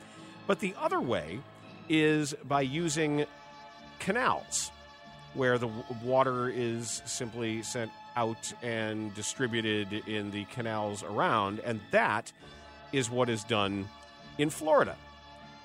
Outside of Naples, they have a nuclear power plant there, and for years, and I had never known this, for years at this nuclear site, there are crocodiles there. Some 400 of them. How did they get there? They found an egg. This is what I can't figure out. Somebody found a crocodile egg there in 1978. Found, or did they plant it? Which, interestingly, was right around the time of the nuclear scare of 3 Mile Island, which I think was 79, yes, right? It was 79. So the population, just because of exactly how the environment is there with all the warm water that makes it like their native areas in Australia and other, there are some native crocodiles. They haven't been able to thrive like alligators have for whatever reasons. And alligators have definitely won that battle. So you have... Well, they've survived for so many thousands of years, but it's called the Turkey Point Nuclear Generating Station. And it has just become now a crocodile conservation area where they take very good care of them. It isn't random. It is a managed population with scientists they believe it's a positive impact, and they have now, because of their population growth, the U.S. Fish and Wildlife has now called them a threatened species instead of endangered. And they tag them, they check on them, they check on their health in the cooling canals. And yet, I keep getting back to this. Are nuclear crocodiles a good idea or a bad idea? That's where I am. I'm like, so you mean to tell me that radioactive crocodiles are thriving? Nobody knows how they got there. They're not necessarily radioactive. They're not necessarily but it's awful close. Somebody throws a bad switch or somebody has a bad day and releases maybe a little bit of the tritium water or whatever it is into the canals. Then what are we doing? Radioactive crocodiles. They might as well glow green. It's how we get Godzilla. Concerned. Yeah. That's what I'm saying. Like, didn't we learn our lesson here through every video game, comic book? This is the whole point of Godzilla. Yeah. You don't mix thing. You don't mix reptiles and nuclear things. Or it is revisited upon you as a consequence of trying to control nature. Okay. Please tell me, and you know how I love Texas Monthly, okay? We know that. It birthed the famous queso mac and cheese that I was making for the Super Bowl that had chorizo. Ooh, you're burying the lead. No, I'm not literally burying the lead because that's the thing that Shane asked me what I was making for Super Bowl like 4 times in a segment. Isn't Tanny in the room back there? He didn't laugh at that. He's laughing. Tanny's in the capsule. He's laughing. So the headline from Texas Monthly said, his best friend was a warthog. It tried to kill him. This, well, then maybe it wasn't his best friend. But this is a long read, okay? But it's an article talking about a guy named Austin Riley who had been near death before as a child. And he lived on a ranch with his family, and they had some exotic animals. One of them was a warthog. And he befriended animals because he was not living a typical childhood because he was having to go to the hospital for treatments for other things. And this warthog even liked listening to sports radio, according to the article. I've had Bears fans since Virgil Carter. But the point is, the warthog was a companion until one day it was not. And then it tried to gore him. And warthogs have specifically designed tusks that are so powerful that not only is the penetration wound bad, taking it out is even worse. And it is infected and And so this poor man who had survived death a few times as a child, who had bonded with what was near him, nearly was killed again in a horrid accident about goring. It was goring from this warthog. And the face of a warthog is also particularly terrifying if you look at it head on. And the warthog was named Waylon for Waylon Jennings, which, man, why are you doing that to Waylon? 250 That's not very fair. pounds. So it says Texas Hill Country. Where is that? Hill Country is essentially west of I-35. So that's maybe like 20 miles east, but west until you get to like everything that's flat, the plains. So that's Austin, Bernie, where Johnny Manziel is from. Beautiful country in my mind. San Antonio is the Hill Country, so... But a warthog is not to be confused with a feral hog. Feral hog is a totally different deal. It doesn't have the same kind of tusks, doesn't have the same kind of like attacking mechanism. Feral hogs are mean, and they're definitely hunted in the state of Texas, but this was an actual warthog. And unfortunately, it just goes to say, for the 9 millionth time, a la Tiger King, which my boss was on, is that... Well, burying the lead here. Your boss was on Tiger King? Yeah, my boss was on Tiger King. She told us. We all knew about the GW in Wynnewood. We all knew about it. That's the exotic animal ranch. Where, I don't know, like, PETA, for all the things they protest, why are you not protesting people owning tigers like that? That seems like one that the animal rights activists could easily agree on. If there's one thing that I learned from Tiger King, it's that it's way too easy to get a tiger in this It is, country. and I don't know why that isn't higher on their list. They got one of them. They got the weirdo Doc Antle. The big blonde-haired guy, they put him away. By the way, all of those people are sociopaths. Yeah, if it's one thing that I learned from Tiger King, it's meth. Well, see, again, having worked in small towns in Texas, that's something I knew very quickly, unfortunately. What about the guy at the end that was wearing like 7 jackets? Did they ever get that guy? I think they might have. I think he just exists. 7 jackets. Yeah, don't you remember that guy? guy? Yeah, didn't he wear like a lot of affliction and whatnot? Yeah, but he always had a bunch of jackets on. All these people are normal to me where I'm from. Jacket guy. But Jacket anyway, machine. The bottom line is it's a very compelling read. It's also sad because of why he bonded with the warthog. But at the end of the day, stop befriending wild animals that can kill you. Bonded with a warthog. Wow. I did not see that coming. Like these crocodiles, these radioactive crocodiles, don't be friends with them. They're going to kill you. Kevin Fishbane will be kind to us and we can be friends with him. He's not radioactive as far as we know, and he'll have thoughts on the Bears roster moves and more. He might be in a bad mood. Northwestern basketball lost by 3 last night to Rutgers. That's true. He's next. The Score!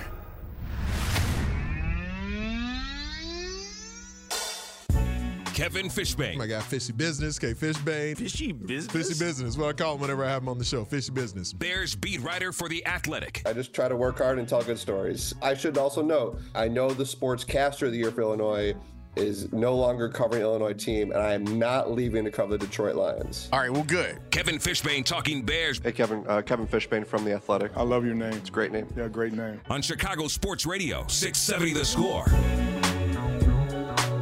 I believe Ray Diaz called our next guest the only fish you need if you're observing Lent, because this guy's got you covered. It was amazing. It's amazing the second time. Hey, man, I grew up, I'm Mexican, so I grew up Catholic, so I can make those jokes, you know?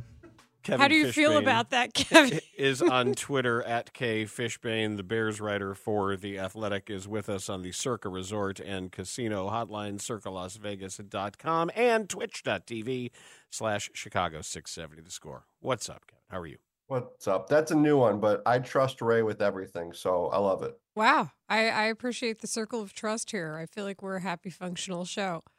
We I think spent our first hour talking about Eddie Jackson and Cody Whitehair, and I think it's respective of how much time they've spent successfully with the Bears. Kevin, these are two significant players and two significant roster cuts. Yeah. I remember when we talked to Eddie Jackson ahead of the 2022 season, I kept thinking about the Fresh Prince of Bel-Air gif with Will Smith staying alone in the room, looking around. Like, that was Eddie in the locker room. Like, everybody was gone, especially after the Roquan Smith trade.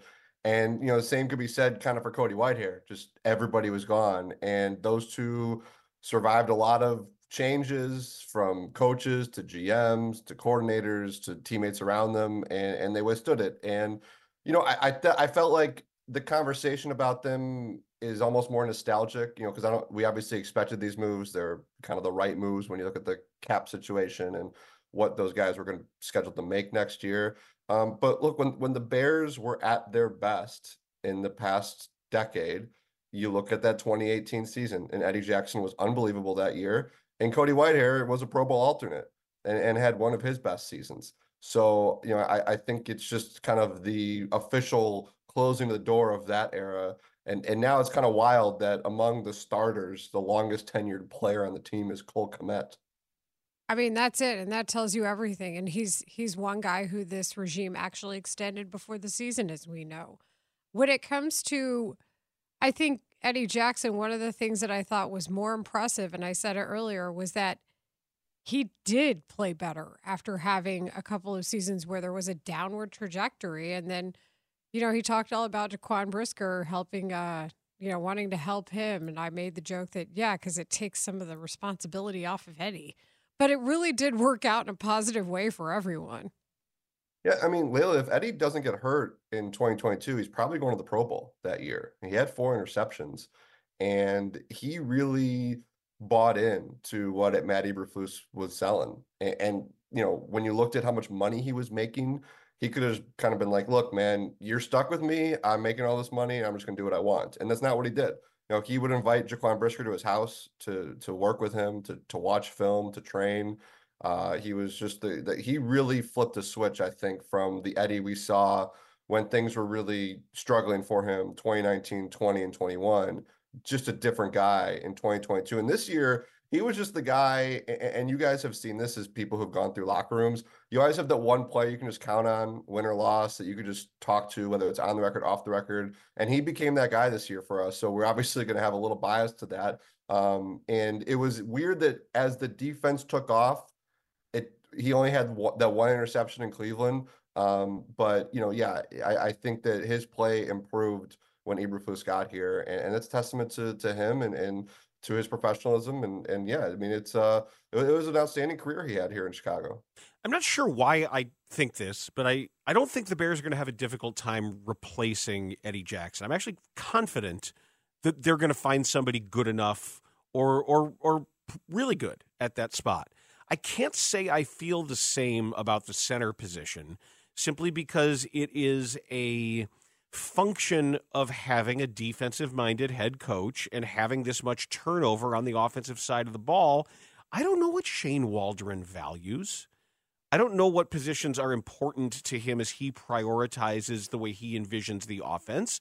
And I don't know how those conversations are going to occur. Is that fair to have these concerns? Yeah, I think so, Dan. The similarity of the two positions they are both in that kind of middle range when it comes to, if like in free agency, for example. I think Antoine Winfield's the guy at safety. But after that, like, you're not talking about big money. When you look at the centers in free agency, you're not talking about having to spend a ton of money to get one of the best centers available. You go to the draft, there's one or two guys who might go at the end of the first round at center, but otherwise these are positions you're looking at in day 2 in the second or third round, and you can find a guy who can start for you. So in the one hand, they're important positions, but they're not ones you should need to spend premium resources. The other thing, though, is they're two of the Bears' biggest needs. Right. So, and they have the resources. If they want to splurge and do something, they can. Yeah, I'm interested to meet. We're supposed to meet Shane Waldron next week, and that may be something that comes up. What are some of the things he looks for? Because we kind of had a bit of a mold of the offensive linemen they liked the last 2 years. I would imagine it's pretty similar because I think the scheme is pretty similar. It's the same offensive line coach. But that's something we'll learn because you can make the argument that depending on what you feel about Braxton Jones, you can go full optimism and say, hey, I really like what Braxton Jones is doing. We love Tevin Jenkins when he's healthy. Nate Davis, full offseason, healthy, had obviously a rocky year. We can maybe see what his potential is, and we know what Darnell Wright is. You could be one piece away. Again, that's the full optimistic view of that offensive line, which makes you feel good. That's the one spot. It's an important spot, but the Bears do have the resources to put a lot into that if they want to. Isn't the Seahawks center a free agent? Isn't that a possibility? Yes, I believe so. And that's the thing too, Layla, with the centers. I've gone through the list, and they're all fine players. You're not going to necessarily get a Pro Bowler there. But again, you don't need to. Just get somebody who understands this scheme, is going to work well with the quarterback, is going to make the right calls at the line, and is going to just kind of fill in and not be a liability, right? You don't need to get the best guy. You can get someone that's really solid and serviceable. And frankly, that's when Cody Whitehair was at his best, that's what he was. He was just a good, solid, reliable, durable player. And I don't think anybody's questioning either one of these moves. I say Eddie Jackson's time came to an appropriate end. Cody Whitehair's time came to an appropriate end. You don't always get to say that in the NFL, but to me, nobody's clamoring for those guys to necessarily stay. It's more of an appreciation and a mutual parting. Yeah, for sure. Look, with the Cody Whitehair thing, we knew it when he got benched. That was it. He was done. With Eddie, there might have been a pause just because, Cody had already lost his starting spot. So you knew regardless of what they were going to do with him, they had to go find a starting center. With Eddie, you can kind of hem and haw a little bit and say, well, they do have the cap space. Do they try to renegotiate? Do they try to bring him back on a smaller salary? But, Eddie himself, he can just go get a 1-year deal from a contending team that has the type of scheme that's going to play well for him and get more money than the Bears would be willing to pay him. So, yeah, you could have sat there and thought, well, he means so much to that room as a leader. He is a starter. But, yeah, I don't think anybody's sitting there kind of upset that they made these moves. On another subject, this is one of those things where maybe I'm the only one who thinks this, but in the conversation that Kevin Warren had with Jarrett Payton, it was a little more football opinion-y than I expected when asked about Justin Fields. And, of course, he's the president of the team. I'm not saying he isn't entitled to give us his football thoughts. I was a little surprised that he chose to, sort of like when an appellate court decides to take up a case or not. They can very easily not take up the case, and they can just kick it back, and the decision stands. And in this case, Kevin Warren could have said, well, for right now, these football questions, Ryan Poles is in full command of everything we are doing from a roster perspective, and he knows that I am always here for him if he has a question, but these are all his decisions. He didn't do that. And I'm not saying his actual opinion itself is meaningful. I did think his willingness to discuss football things was significant. Did you? Yeah, Dan, I don't think you're alone in that. I think it's been very hard to gauge where Kevin Warren is at in terms of football decisions. I think he's involved in everything. But then again, I think we talked about this a month ago, right? We kind of were wondering if he was going to be the one, he was going to be this wild card that made this drastic change to the football side of things with the coach. And he chose to he didn't. And things stayed the same at the head coaching level. So it's kind of this back and forth, and maybe he's still trying to get his feel for what that role is and how football involved he was. But no, I was a little surprised because again, I just don't know how much football he's going to talk. It's an odd position because I think when he came in to replace Ted Phillips, there was a lot of nodding like, yes, this makes sense. This guy is very qualified for what they need. And had had plenty of experience in front offices. So you thought maybe he could be more football minded. The flip side of that is it's not like he didn't play football. He's never, he hasn't been a scout. So I remember asking him at his introductory press conference, I wanted to know, like, what is your role in these football decisions? And, he said he wanted to be a sounding board and he wanted to understand everything. And that's fine. I mean, that's his position. But yeah, Dan, I think it was like, he's just hard to read. I mean, he's a politician, right? It's just really hard to gather what the motive was with some of those things he said about Justin Fields. I also think that when it comes to Warren's being public right now, it's not just about his leadership. It's not just that he's there, this is what he's doing. It's that the timing of him being public and being in interviews also coincides with what we're seeing happen in the courts. It's recently decided about the tax evaluation, or at least partially. The process is moving along for Arlington Heights. And I think the Bears think that there has to be some credibility there when it comes to this is the person deciding our future with our venue. Yeah, that's a great point. I mean, and again, goes back to the idea that he's a politician. There's a lot of politicking that goes along with this stadium situation. I think also for all of us, we're just getting used to this because we didn't see this from the former president, right? Right. Like we heard from Ted at the end of the year, and that was pretty much it. And that was the way he liked it. That was the way the Bears liked it. I kind of liked when Ted talked because sometimes he would go off the cuff and you get some really good quotes. He would definitely talk about football. Yes. And, it's, so this is different. This is somebody that welcomes the camera, welcomes the opportunity to talk.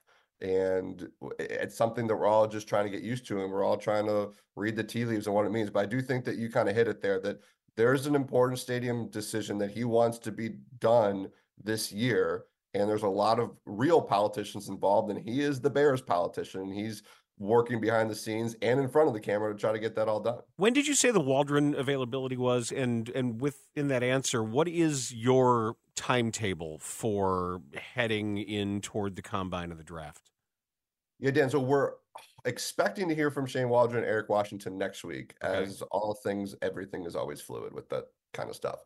And then at the next week, we're at the combine. It's amazing. This offseason, it's 2 weeks after Super Bowl, then you're in Indianapolis and you're right into it.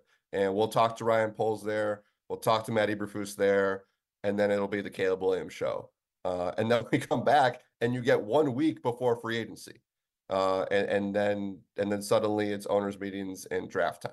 So it's, relax next week for football people, because once the combine starts, it's really full go through the draft for all this stuff. And obviously the Bears are just the center of the NFL universe. So that combine will be very interesting to hear what Ryan Poles says about what, if any, decisions have been made. I'm sure there won't be by the time we talk to him, what he's going to be interested in hearing from some of these quarterbacks.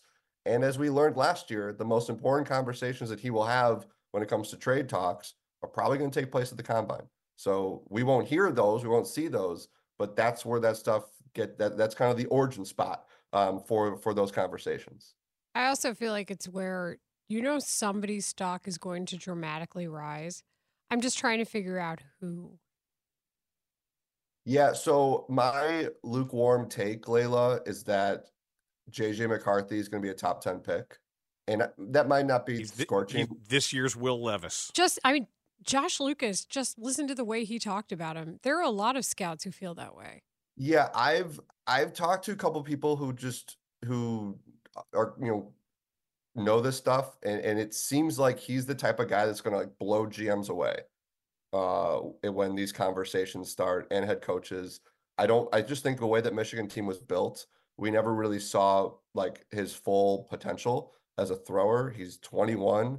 And yeah, I just think that he's the type of guy that people are going to that coaches and GMs are going to get really excited about through this process. And I still think he's probably the fourth quarterback, but I could see him being in the top 10. So I could see him in a combine setting where you really don't learn much about what the quarterback's throwing, but you'll start to hear some leaks where you'll find out, oh, he really won so-and-so team over. And I think we've heard a lot of good things about this is an incredible quarterback class from both skill level and just you keep hearing things about these guys as people that they're just going to be like Jaden Daniels, same thing. Like I think you're going to hear a lot of good things about him coming off the combine. So yeah, but the guy that I'm very, very curious about where he gets drafted is McCarthy. Kevin Fishbane, great stuff. Thank you. All right, take care. That's Thanks, Kevin Kevin. Fishbane. Sorry, I stepped in there. I just said thanks. It's okay. I know, but still, I shouldn't. I know that you usually say thanks, and I should be aware of that, but instead I was looking at my promo sheet because the Parkins and Spiegel Show is hosting a QB1 Town Hall next Wednesday from 2 to 6 p.m. in front of a live studio audience at the Blue Cross Blue Shield Performance Stage. You have a chance to win your way in now. Callers 6, 7, and 8 to the SCORE contest line, 312-540-0670. will have the opportunity to have their voice heard. It matters. It matters deeply. Well, sometimes they're just on the text line. In the Bears QB1 debate as the offseason begins. You can also register by visiting 670thescore.com/contests.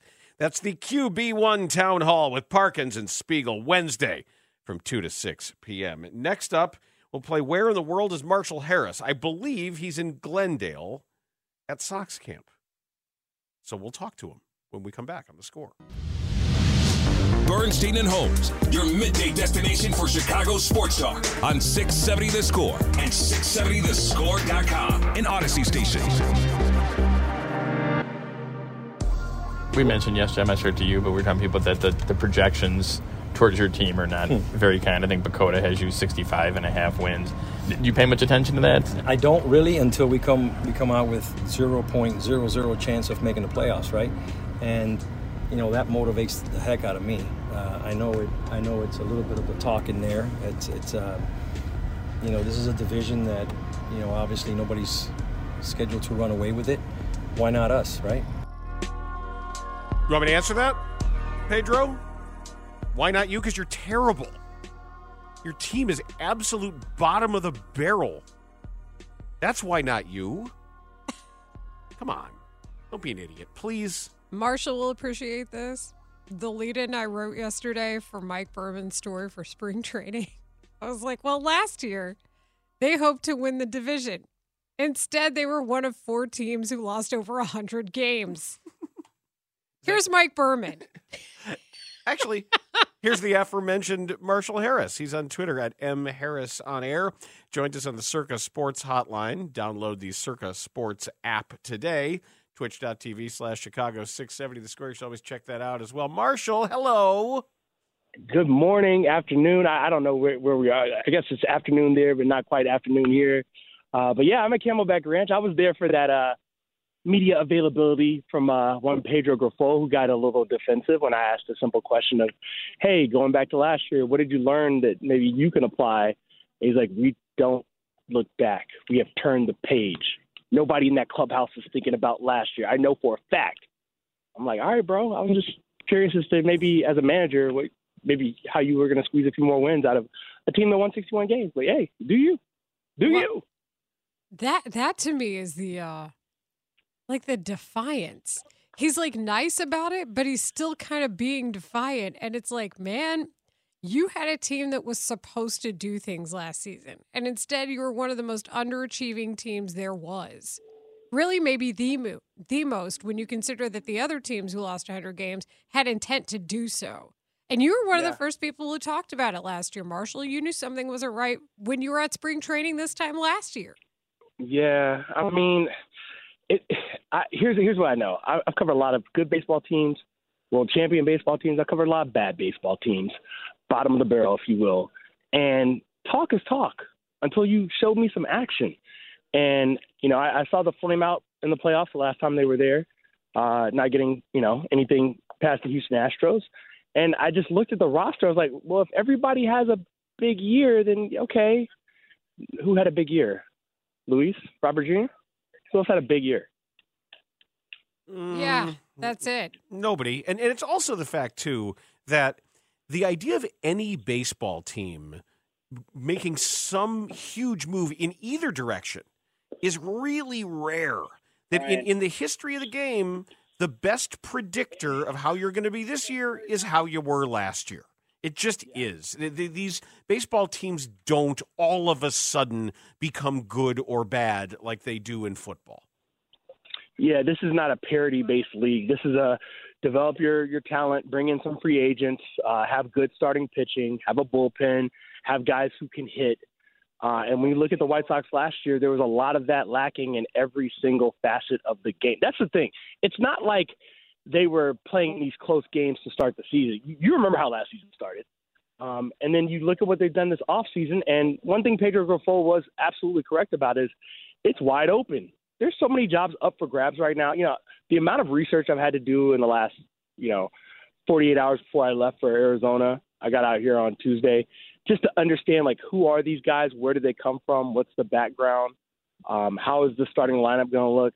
I can't answer those questions. And, I was like, it's been a while since I covered a team where I had way more questions than answers. And that's where we are with this White Sox team. But, they will put a product on the field come April, and we will see what that looks like. I mean, that's it to me. I don't know why they are, I wouldn't call it lying, but it's just, why the smoke screen? Like, when you're trading quality players for a number of minor leaguers or a number of different players, some of them minor leaguers, that would indicate the status of your team. Jerry Reinsdorf acknowledged the rebuild process here, and they keep drawing from the Royals, even though one of Chris Getz's high points was that he was in the organization. But you know what you're seeing, Marshall, and that's that aspect that we discussed. I'm really surprised that more guys aren't here early. I mean, obviously hitters report when hitters report Monday, but none of the guys that you saw last year that are still on the roster as far as position players are here doing things now. Nicky Lopez, Paul DeYoung, they're here doing their early morning work and getting an early acclimation and whatnot. But the guys I thought might be here aren't here yet. So I'm just talking. Today, I talked to Garrett Crochet, whose velocity, he says he stopped trying to chase the velocity thing. He's not going to be hitting 100 miles per hour. He's 92 to 94. Talked to Michael Kopech. He knows he needs to have a better season, but he says he's finally healthy and he's been banged up the last few years. I talked to Jesse Chavez today, who's 40 and has already said this is going to be his last season. I love him.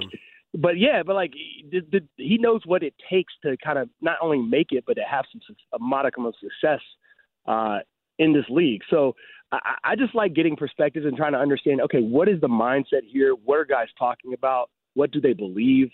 And I think it's going to be an interesting story until the season starts, and then it might be a lot less interesting as far as aesthetically to follow the White Sox. But I watched the games last year to the bitter end, and because that's my job. That's what I get paid to do. It was your job. You did get paid to do it. We salute you. But I also want to know who's not there. Who have you been looking for who you haven't seen out of the position players?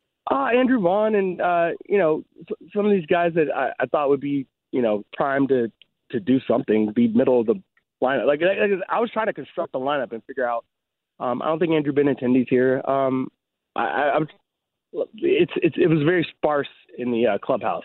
I've only been here a couple of days out of the time I've been here. I've been over at Cubs, but it's just I can't wait to see Monday and Tuesday what it looks like over here. And, you know, a lot of that is if they really have, quote unquote, turned the page on 2023.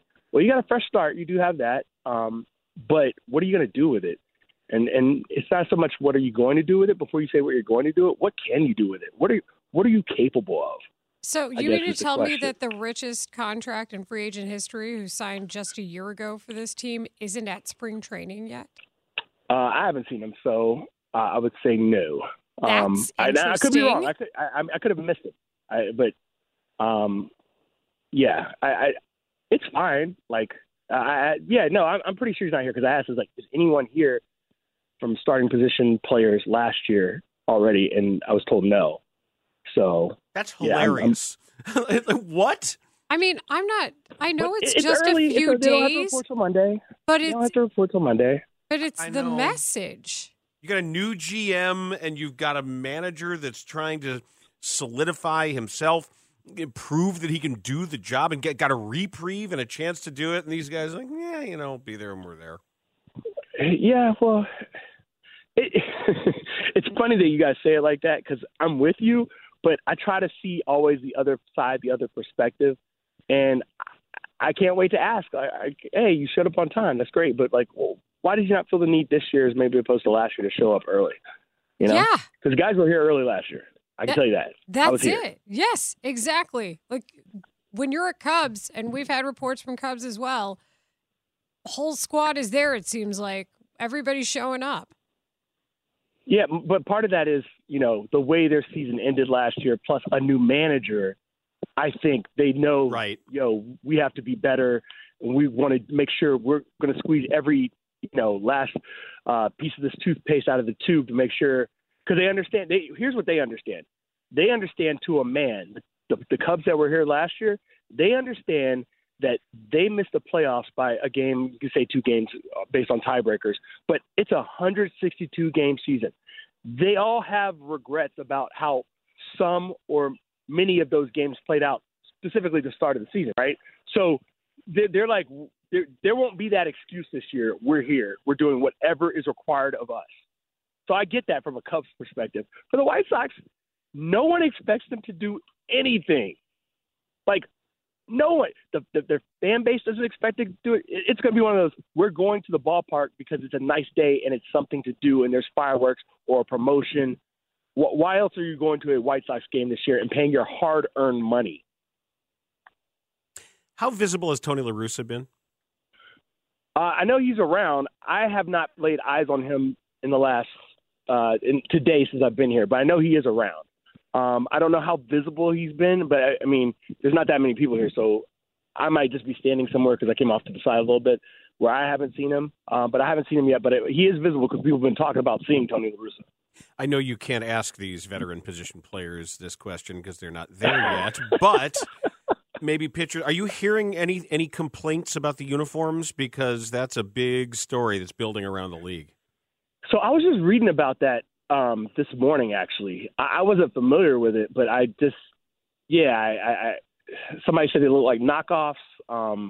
It's very not good. But I don't know. But that's one of the things I'm gonna work on the next couple of days is getting opinions from both the Sox and the Cubs on that. Yeah, it looks like even the letter sizing isn't uniform at all. Like uniform being the operative word here. That's something. Wait, you're saying that the letters are actually different sizes? I know they were smaller on some uniforms, but you're saying these uniforms this year, one guy might have different letter sizes than another guy? Yes. Oh, that's bad. Yeah, you might want to. I'm curious if you see that yourself because they put 2 Mariners jerseys up next to each other, and the name sizes were very different for a similarly lengthy name, similar amount of characters. It was remarkably different. I haven't seen that, but I'm looking at the back of jerseys right now just to see if I haven't seen that yet. But I'm literally right now looking at the back of jerseys just to see. A lot of guys have extra clothes on because it's a little not chilly, but it's not warm outside. But yeah, I didn't know that, but now I'm going to be looking for that. I'm definitely looking for that. But yeah, the White Sox, man. Look, guys, full disclosure. No, listen. Hear me out.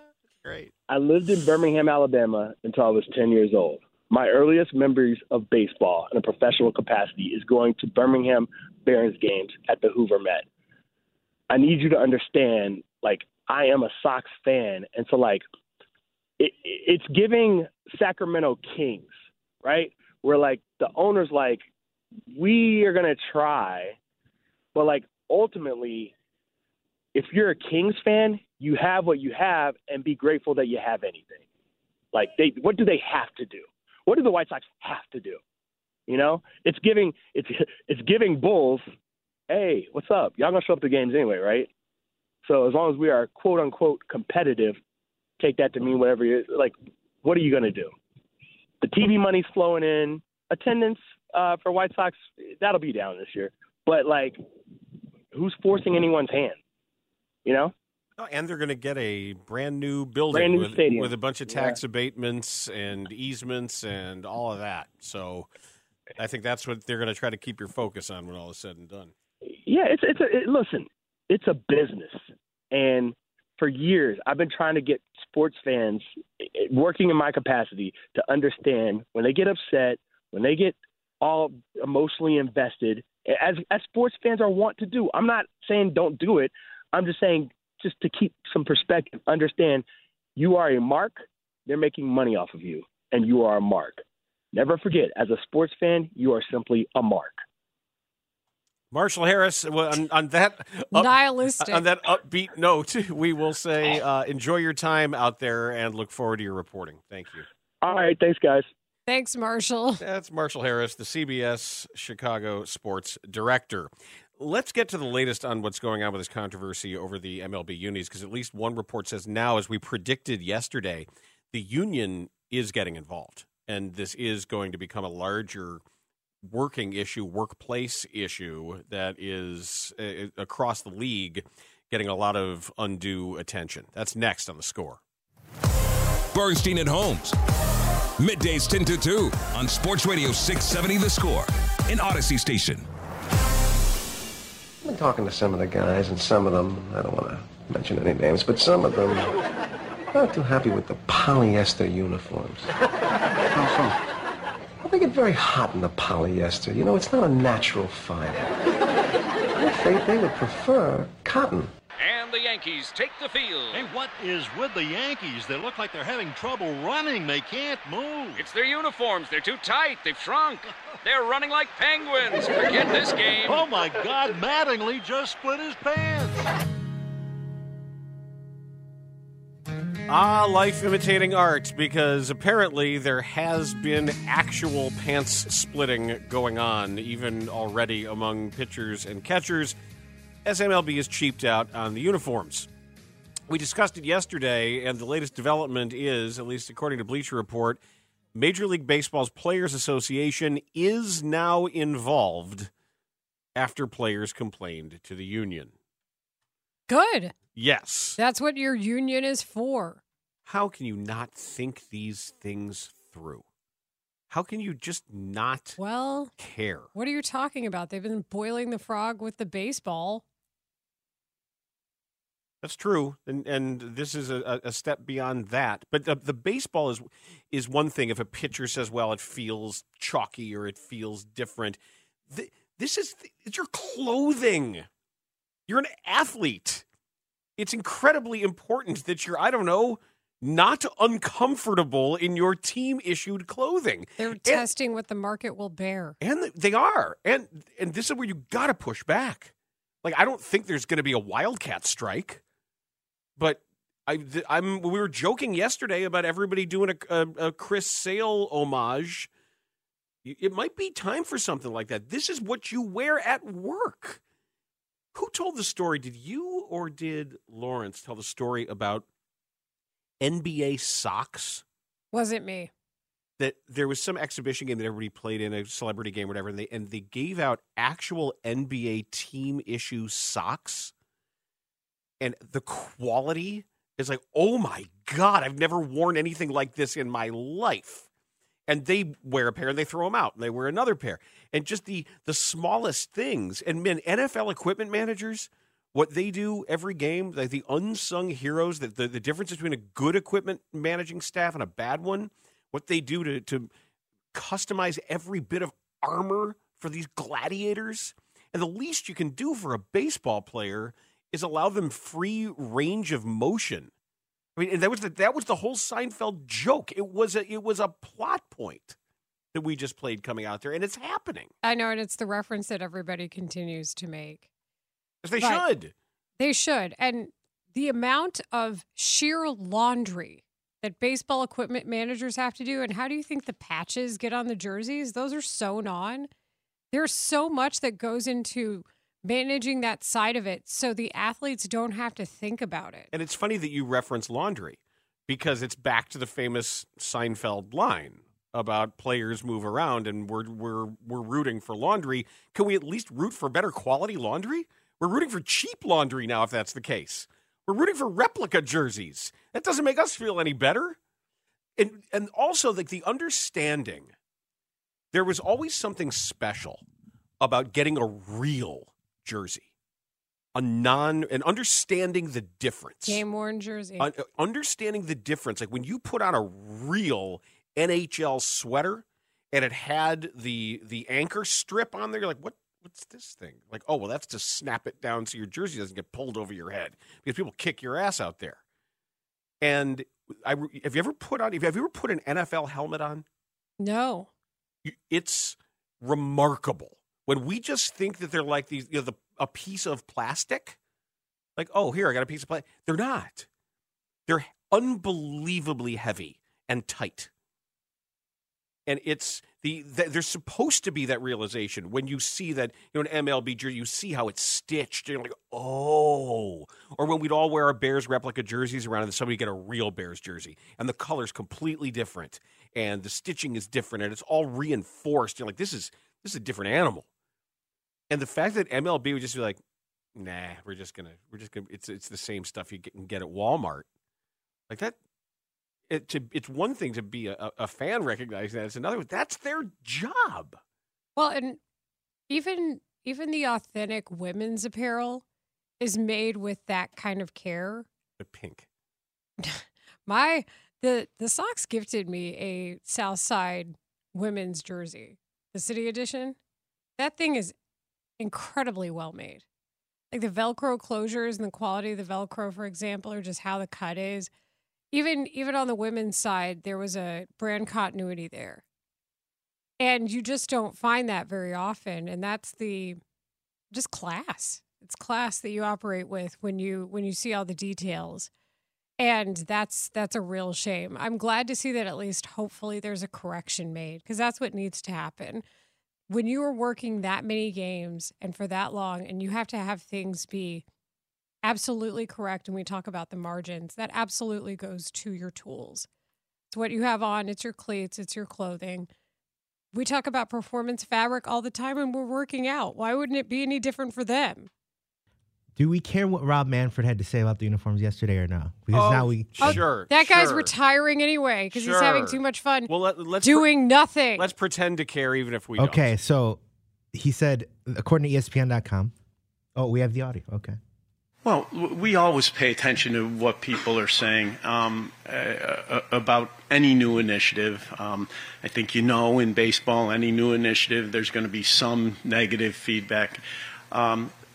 First and most important, these are Nike jerseys. I mean, we entered this partnership with Nike because of who they are and the kinds of products that they produce. Everything they've done for us so far has been absolutely 100% successful across the board. The jerseys are different. They're designed to be performance wear as opposed to what has traditionally been worn, so they are going to be different. But they have been tested more extensively than any jersey in any sport. The feedback from the All-Star game last year where the jerseys were worn was uniformly positive from the players. So I think after people, wear them a little bit, I think that they're going to be really popular. That is 56 seconds of a commissioner lying through his teeth. He's also just justifying it. He didn't say anything that indicated that they're going to take player opinion into consideration, and that's why you have to have a union head. I found something else interesting there, too, because if you're with Nike, these are Nike-designed, Fanatics manufactured. So when the commissioner goes out of his way to apparently shield Fanatics by saying these are Nike jerseys. That puts it on them entirely. And if you're with Nike, you're calling him and saying, hey, we didn't make them. We designed them. We came up with the concepts. We did all the testing, maybe even some of the measurements. We didn't sew them. Fanatics did, a company that is famous, infamous for its lack of quality control. So that's why would he do that? Why would he spare Fanatics and simply say, these are Nike jerseys? If you're Nike... That's exactly why he did it, because they partnered with Fanatics. Yes, of course he's going to spare Fanatics. He's partnered with Nike, too. And if you're Nike and you hear him say that and you see everyone complain about the poor quality, if I was someone with Nike, I'd be on the phone right away. Be like, hey, whoa. I guarantee you That's they what were. I just said, yeah. And say, hey, wait, hold on a second. Because their standard, but the point that I was getting to is because their standard is so much higher. Like, they have a high standard of actual quality athletic wear. They're not going to want their name being associated with this. And Manfred referenced the feedback from the All-Star game last year. I'd love to know just how many players were actually like ranting and raving about this quality of uniforms. This is from the man who brought you the trophy as a hunk of metal. A work stoppage that didn't need to happen. Somebody who clearly only cares about ownership's desires and only certain owners, because you can't cheer on the guys who were spending money on their teams. Asking for a piece of metal back. You're having fun, though, right? He's having fun. Sounds like he's having a blast, huh? So 219 says, did Nike or Fanatics make the All-Star jerseys? Maybe, I don't know. That's a great question. Maybe Nike designed and manufactured those. And in this case, now they've handed over the manufacturing to a company that's bad at it. We haven't heard the end of it. We'll keep an eye on it. Put it that way. Next up, the Bulls have hit the break, and they've got no All-Stars. They do have a G League All-Star, Adamas Sanogo, who's going to be headed to Indianapolis, so that's pretty cool, I guess, or something. It can be cool. Rising stars often can be better players later. I don't think this is it the Rising Star? It's some other G League recognition of some kind. I don't know exactly what it is. Oh, I was meaning Rising Stars like in general. Oh, not the Rising Stars game. Not the Rising Got Stars it. game. Featuring everybody who's given the Bulls problems over the last 2 years. 3-point field goal, Rising Star. Alperen Şengün. Well, that dude, he's going to be better than one of those Bulls killers. Oh, yeah. Yes. He better than that. He real good. So Dan and I will be watching the Rising Stars game. Well, next up, we're going to be talking about what the Bulls are at the moment. Casey Johnson had some thoughts on why the Levine trade to the Lakers never materialized and what the hell is going on with him after games with Kobe White and these interviews that have become must-see television. We'll discuss next on The Score. Boss. The Score! This hour is brought to you by Cars for Kids. It felt like the prevailing... Kobe, we're doing an interview here. We're doing an interview here, Kobe. Kobe, we're doing an interview here. Hey, all right. Goodbye.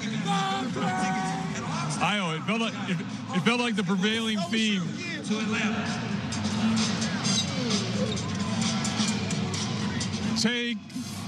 Take three. I love it. Why does it get more funny with every play? It just does. And Casey's the perfect guy, too. He's the perfect guy. He's like just enough kind of put upon dad energy. Take three. It's just the best part. The best part. As I told him, it reminds me of one of those Carson shows that kind of just gets out of the, things start going crazy, and you got Joan Embry from the San Diego Zoo, and she's got like a condor on her arm, and then you get Buddy Hackett as they're spraying seltzer, and you're just kind of letting it all happen around you. Kobe, we're doing an interview here. It's the first segment of the show today. Well, that happens often, but I'm, by the way, still okay. For now. Still okay, because I chased it with some of those incredible Starbucks Gruyere and bacon egg bites. I was a little worried. Did you see what the bag said? We're doing an interview here, Kobe. What did the bag say? What did the bag say? On the outside of the bag, it says kale mushroom egg bite. That's what I got. They were quite delicious. Ooh, Okay, because you snap. scared the hell out of me. Some things I ask, how did that withstand the test of time? That's one of the things. What did the bag say? Well, the bag said kale mushroom. Were they good? They were great. Really? They were really Okay, good. Because I was thinking, well, they screwed up, but I'm not going to say anything. And then I looked, and mine were there. And they hadn't screwed The up. bacon and cheese egg bites indeed were there. Thanks. I to got Mitch, an of oat course. milk latte I'm pretty happy about. Oatmeal latte? Oat milk. Oh, oat milk. I consume dairy. I just like the oat milk latte. I think Double it's shot nice. of espresso. That's on brand for you, Studs. Get the pre-workout going. the Dan pre-workout. Campbell. I worked out this morning. Ooh, solid.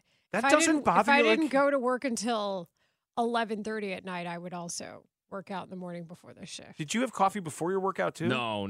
Oh, okay. Usually, sometimes if I know I'm mainly lifting, I might do coffee. But I have the pre-workout that I use. Pre-workout does work. Yeah, this one's awesome. It's called Amino Energy. It's fantastic. It has a picture of Studs on the front. He's like, yeah. It's great because it gives you like the tinglies, but it's not like severe, and the caffeine is from green tea, so it's a little better for you. It's the only one I use. All we need is Cody Decker to complete the pre-workout talk discussion. All right, before we get to the serious stuff about the Zach LaVine trade and why that didn't work, I want to hear from Casey Johnson about what's going on with this post-game interview dynamic. This was this morning with the Mully and Haw show with Gabe Ramirez. It's not difficult at all because it's back and forth. And for those that don't know, because I saw some people clapping at me to let them celebrate, it's a bit between me and Kobe. He's doing it on purpose, and he enjoys when I give it back to him. So it is what it is. Those aren't Pulitzer Prize winning journalism moments anyway. So it's just some fun, and that was a big win in Atlanta. So they should be celebrating like that. And it's been an enjoyable experience overall. I will say that. You can imagine what it would have been had that shot gone in and they ended up winning in Cleveland, how crazy it might have been. Oh man, that was a disappointing game. I was really hoping that the Bulls would sustain that lead, and man, Cleveland is too good. They're the second seed in the East behind the best team in the NBA for a reason. Who, by the way, the best team in the NBA is who the Bulls play after the break. Cleveland could win a title. Oh, they're I've always been a JB Biggerstaff fan since he was an assistant in Houston. And say what you want, but the Rockets' fingerprints are all over the NBA now in so many different ways, including here because of Mark Eversley. And man, that would have been a really nice win to have. They're still not 500. They're still 2 games below 500. We talk about all this stuff, but to me, like, until you get to 500, I don't want to hear about any of it. All right, and listen, texters, 847. If you want to make those egg bites, you need to sous vide some eggs at home. Okay, Shane. 309, you can get those egg bites at Costco. I don't want them. I want them exactly how they're brought here. Apparently that's not okay. I like them. Why can't I Via Mitch? That's how it's brought here. Why can't I just like these, where Mitch buys them for me and I eat them? I don't need to do anything else. I'm winning the egg bite thing so far. It's one rare aspect of my life that I'm actually doing well. We have a footnote from Marshall Harris regarding our last interview. He says several hitters are here. They just don't want them to talk yet. They're hiding. Don't talk. You can't say anything yet. What do you mean you don't want them to talk yet? Who doesn't want them to talk yet? And why? Tony. Huh? I don't know why you wouldn't want people to know that your team is there. Why don't you? What do you mean you don't want? I don't like our team. Okay, so Vaughn and Benintendi are there. Okay. Okay, that's better. That's good to know. Why not? But we don't want them to talk yet. Why? Is talking gonna sap their precious bodily fluids and their manly energy? They're because we know that they're so good at this. They had their GM speaking the day after the Super Bowl, the morning after the Super Bowl, which we all know is the most ideal time to have your general manager of a baseball team talking. To be so fair, they're very I was good still at this. interested in what he was going to say, but I agree with you, Studs. That should be a holiday. Do it the next day. Okay, come well, on. yeah. So from Marshall, Vaughn and Benintendi are there, but they just haven't spoken yet for reasons we don't know. They don't want to talk yet. They don't want to give away the White Sox baseball secrets. They're going to use What? Bite on the slider like they- you guys always do? Do they have secret good Sox film like Yes. Lucas Patrick has the secret good Bears It's film? the Lucas Patrick Bears film on the White Sox secret. Is that the film they're where really he's just good. sitting in front of the quarterback constantly? Shoved We're not back into doing him? this. The Bulls almost beat Cleveland, and it made me happy. They play Boston after the All-Star break. They don't have an All-Star, which sucks and hasn't happened in a long time. So This group is really good. No, it's not. But thank you, Casey Johnson. Why didn't the Lakers deal for Levine materialize? From this jump, when Zach's situation unfolded in early November, that was always the team targeted because of the connection with Clutch Sports and you know, a lot of clients of Clutch Sports ending up in LA, and then Zach, you know, playing at UCLA and having a home there. I mean, that was always the team targeted. There just was never a match. I mean, unless that conversation would never even got started unless Austin Reeves was put in the conversation, and Austin Reeves was never put in the conversation. So the Bulls had no interest in trading for D'Angelo Russell and Rui Hachimura, and whatever would have needed else to be a sweetener in that deal at the time. I mean, and then what happened was D'Angelo Russell started playing at a level where the Lakers were like, we don't really need to improve off this. So it's certainly a nugget because it's LeBron James and he's open to. So when you put LeBron James, but to me the most telling aspect of that story, and we should credit the reporter Sam Amick from The Athletic, longtime NBA guy, great reporter.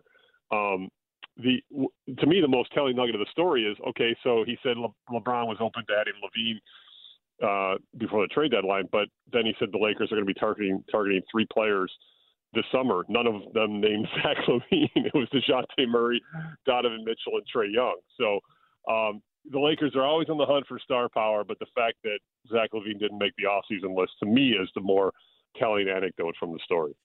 So the trade didn't happen because they didn't want him. Dude, but how much information did he just casually throw out there? I was like, wait, what? Wait, what? What? I thought it centered mostly around the first-round pick discussion. No, it's just that And D'Angelo Russell. They wanted star power. They didn't consider him star power. Okay, then. Awesome. Excellent. I mean, because doesn't- he's bad. No, he's Doesn't not. that just make it he's more- not bad. By the way, the Bulls haven't had somebody. This is the first time since 1980. They have nobody representing at All-Star Weekend. 80. Is that right? Yes. Do you It's- remember when- it's quoted in many articles? Because in '79 it was Gilmore, right? And then in '81 it was Theus. Does that sound right? First time since 80 that there are no Bulls at any of the All-Star Weekend events. Got to look up those 1980 Bulls, see who got shafted. So would that be the '79-'80 season? I think so, yes. Yeah, there was some lean times, man. But that's when I was really becoming a fan. Do you count Mac McClung and Larry Markkinen No. as your Bulls? All right. In the '79-'80 season, Reggie Theus averaged 20 points and 6 assists a game, shot 50% from the field, and didn't make it wasn't an all-star? All right. Okay. And then my neighbor was on this team. Who is your neighbor? Dwight Jones.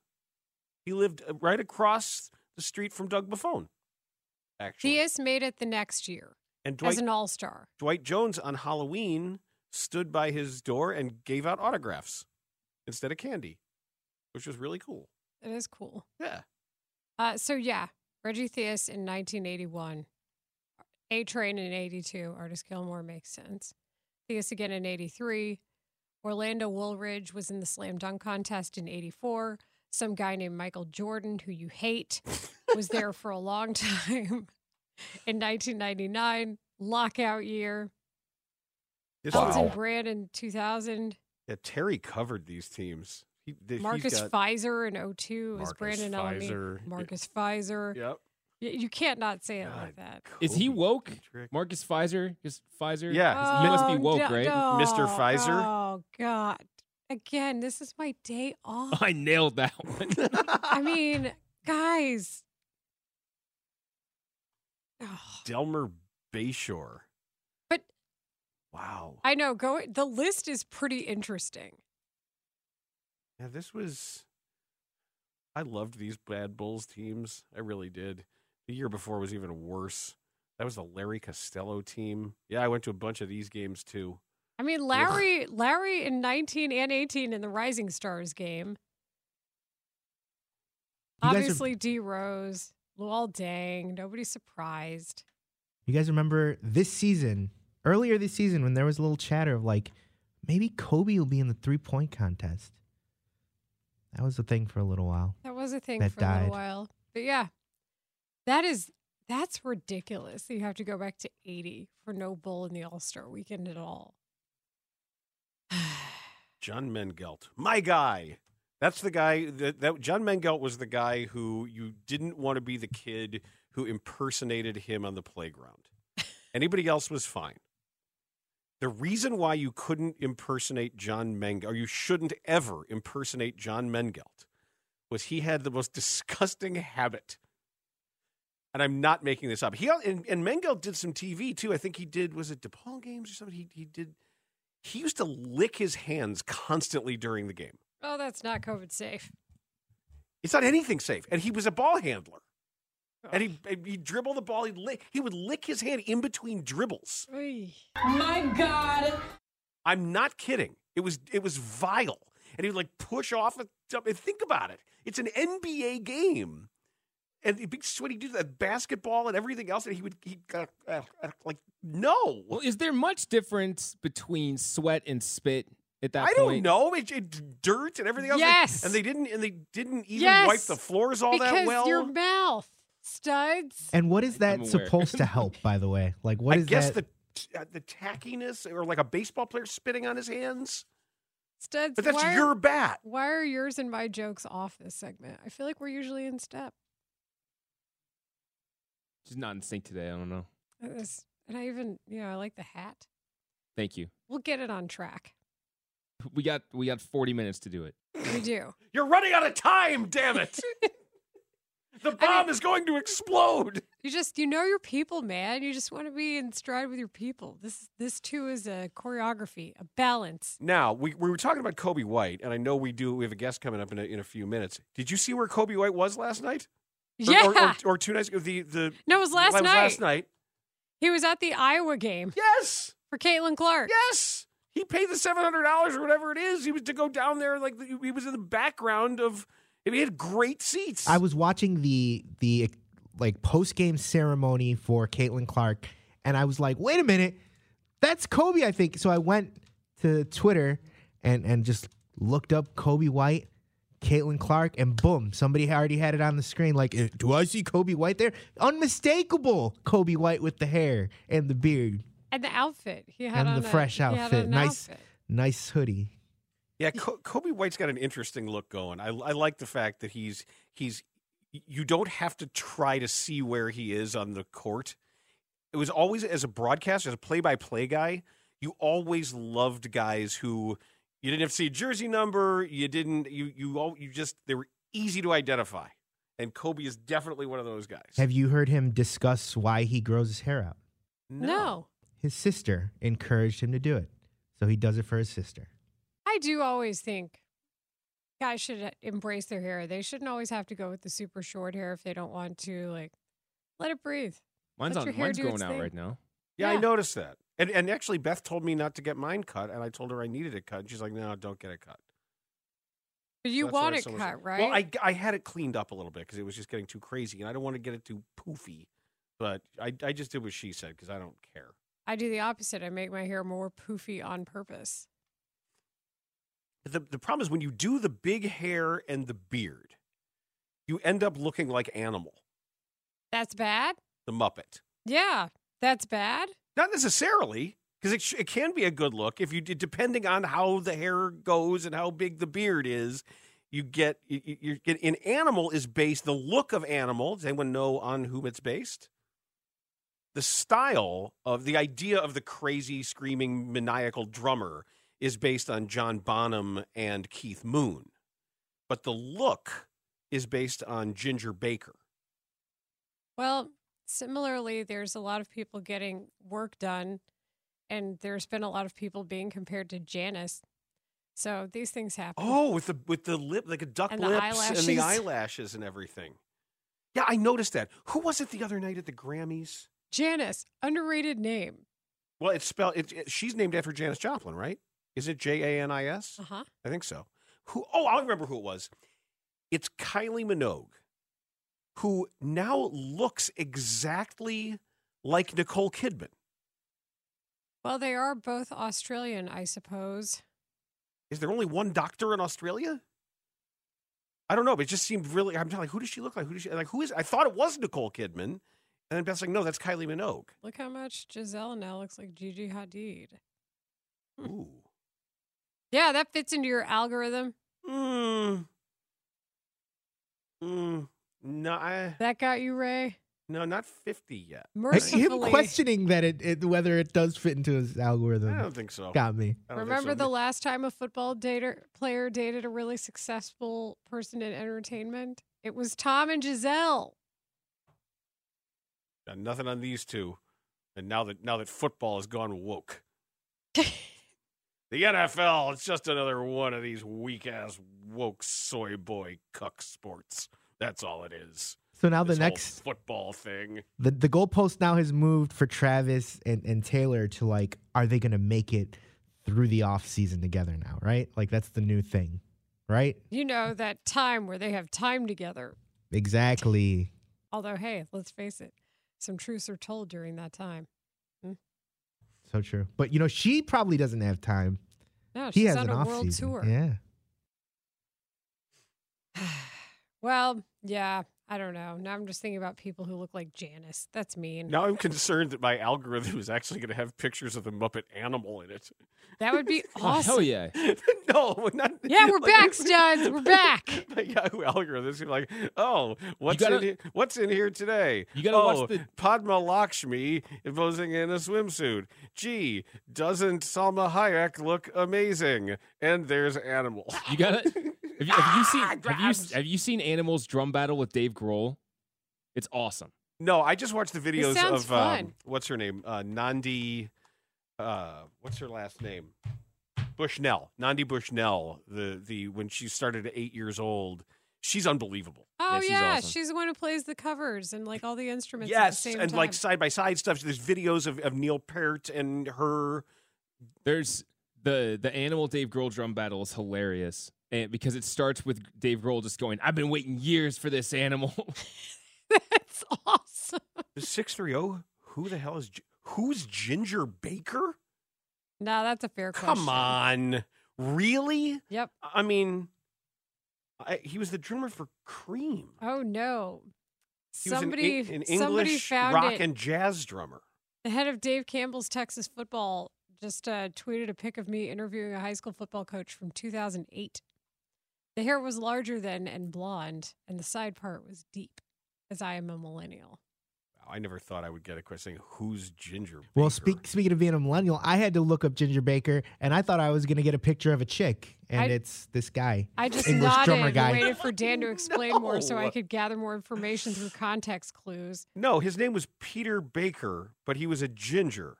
So everybody called him Ginger. It was like a baseball nickname. Oh, he does look like animal. Oh. Yes. Yes. And the other thing about Ginger Baker, penis, like complete raging jerkwad. Wait, so Dave Grohl really says he's been waiting years for the for the drum battle with Animal? It's so good. Oh, guess what, guys? Mike Moustakis is on foul territory today. Oh, they're letting him talk. How about Marshall doing the Sacramento Kings comparison to the White Sox That today? was underrated. Yeah, but the Sacramento Kings are better.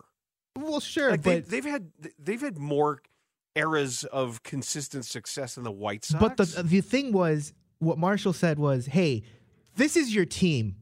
You're going to like it or you don't like it, but this is your team. And that's all you got. And that's kind of what I imagine Sox fans are feeling. You've been in the organization for years. Why do you need to look at another organization to do your job? Especially that organization. Well, we have relationships. Well, so? You also have relationships Forge new ones with your people. Yes, ideally. That'd be great. All right, let's talk about the historic performance from Caitlin Clark last night. Not only becoming the leading scorer in the history of women's college basketball, but doing so with a 49-point performance that also gave her the all-time single-game Iowa record, and she did it with like a 35-foot three-pointer from the logo. And scored the first 8 points of the game, and she was 8 points away. So we're going to talk with Megan McEwen, basketball analyst for Big Ten Network and Peacock, when we come back on The Score. Bernstein and Holmes, your midday destination for Chicago sports talk on Chicago Sports Radio, 670 The Score. Here comes Clark. How will she go for history? There it is! The all-time leading scorer in women's college basketball. That was on Peacock, and that's just cool. I don't care. That's to do that with that shot. Like, you want a record? How about a 40-footer? Here you go. Take that. Here's your record. Bang. Down the well it goes. That was really awesome.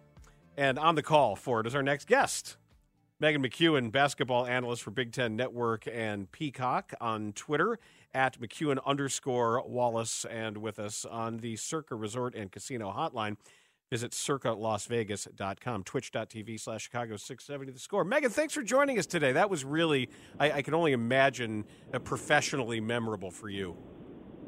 Oh, my goodness. I feel like I'm on a high still, even though the game ended 18 hours ago. It was just freaking awesome, the only way to describe it. You know, it's funny. I asked her at shoot-around, how do you want to break it? Like, you know, forget the game and everything. How do you want to do it if you could, you know, write the ending to this? And she was like, a logo 3, obviously. So the fact that she did it in 2 minutes and 12 seconds into the game, she had 8 points. Unbelievable. The most Caitlin Clark way to break a record. She is absolutely unbelievable. Megan, I feel like I could ask you, what was the atmosphere last night? But then I could ask you, what was the atmosphere in her last game, and her last game, and her last game? Because that's how it's been. It's been a show. Whenever she comes to town anywhere, whenever the games are even at home, you're seeing the same kind of electric setting every time. The crowd is with her, and her influence is obviously massive. I don't even know how you put into perspective what you probably saw last night. Peacock did a great job broadcasting it, but it was fun to watch. Well, thank you. You know, it's so funny. I'm a big Taylor Swift fan, and, you know, went to the Eras Tour a couple times this summer. And the only thing I can relate this Caitlin Clark, like, bonanza to is people's obsession with Taylor Swift. Because you have people in stadiums crying. They're showing up 8 hours before the game, standing out in the cold to make sure they're in line to get a spot to see Caitlin Clark, just to catch a glimpse of her. It is absolutely insane. And, you know, you guys have covered professional athletes for years, and I've never seen this type of mania surrounding a single person before, outside of, you know, some of the big, massive stars, the LeBron James of the world. You go down the list. And it's amazing the atmospheres that we're seeing. She's selling out everywhere she goes. I mean, the least expensive ticket last night was just south of $400 just to get in the building. What she's doing is unprecedented, and so much of it, I think, is also because we live in this time of social media where it's so prevalent. So everybody is aware of who Caitlin Clark is. You know, we've had great names in women's college basketball forever.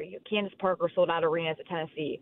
Skylar Diggins sold out places at Notre Dame, but they didn't have social media the way Caitlin Clark does. And my goodness, everybody in the world knows who she is. Nor were they bombing away like this. And sometimes we can't really measure the impact of what we deem to be a transformational athlete until there's been some significant time removed. And we start to see what the off the top of my head, when what was called the Tiger generation of professional golfers who picked up clubs because of him and played a certain way because of him, the group that he spawned that then took him out. You look at what happened with Steph Curry, and I don't think we're quite there yet, but when Trae Young showed up, and we're going to get people who shoot threes from distance in a way that we're starting to see it become less of a thing now because everybody has that in their game. I don't know how long it's going to take, but I will bet you that we are going to see not just an overall improvement in shooting, but the idea of changing the nature of what constitutes a reasonable shot from distance in the women's game because of Caitlin Clark. It's fascinating because talking to coaches and whatnot, it's like, have you seen something like this? Have you seen a player like this? And, I was talking to Doug Bruno at DePaul, and he said, I haven't seen a kid hit it from distance the way that she does consistently. She's like Steph Curry. And you think about when like Steph Curry started to really become prominent in the NBA, he was hitting 35-footers, 40-footers consistently. And it completely changed the way teams scouted him and how teams approached the game in general. And you're seeing the same exact thing with Caitlin Clark. Teams are really having to adjust, and young women watching her want to hit 40-footers now. Now, keep in mind, growing up, I wasn't allowed to shoot a three-pointer until I was strong enough to. So you have some of these younger players because it could ruin your form if you start too early. But nonetheless, it's but the moment the coach leaves, or the moment mom or dad or the coach leaves, I'll bet you alone, 100%. Yep. Alone in the gym. Are you kidding me? Come on. Yeah, no, you're exactly right. And it's cool to see so many young women that are excited about basketball and women's basketball, especially, to have, these signs in the stands that say, Caitlin Clark is my Roman Empire, like things like that. We're seeing crazy pop culture references, and it's all surrounding this 22-year-old who has handled this better than most people would be able to. I also love all the accolades that you're seeing. The Nike post that they came out with saying you break it, you own it, and her picture with the isolation of the shot where she celebrates getting that scoring title and passing Kelsey Plum, who's definitely a legend in her own right, but just the way she's being celebrated by not just women's basketball fans, not just little girls, but everyone. It's unique, and it's so special to see, Lil Wayne tweeted about it. Oh, you're like, are you kidding me? It's so cool. What I respect so much about Caitlin is, yesterday she was so happy and giddy and talking throughout shoot-around, throughout the day. She has a huge smile on during warm-ups. And I think a lot of, athletes try really hard to be like, oh, I'm in game mode. I'm focused. And for her to, have a human reaction to, oh, my goodness, I'm about to become the all-time leading scorer in women's basketball history, I think that was very authentic. And something that's very cool about her is that she's willing to play with her heart on her sleeve. And you see it all the time on the men's side. These guys, they're passionate about what they do. And Caitlin Clark's been passionate since the moment she stepped on campus. What do you also think about the shot, her actual shot? That is a high hierarching three. You know what? She credits her leg strength to her soccer background. She played a ton of soccer in high school, was really good. So she's able to get a lot on the ground from her legs to get that shot off. But the shot she hit got the record on is her signature move, which is that step back from right to left. It's her favorite move. She's done it since her freshman year. And what makes her so special is that she can create separation on anybody. And that's what's so difficult. The great players, the great scorers in the NBA, WNBA, you name it, they can create their own shot by creating separation. It's so difficult to do, but she's a master at it. So we heard the crowd chanting one more year, and a lot of places you'd think that's completely unreasonable. And yet, in this case, it's not. There are valid arguments, both financial and otherwise, for a very lucrative, successful, fulfilling return. And I'm wondering, I want your opinion, please, Megan, from two perspectives. What is best for Caitlin Clark, and what is best for the sport?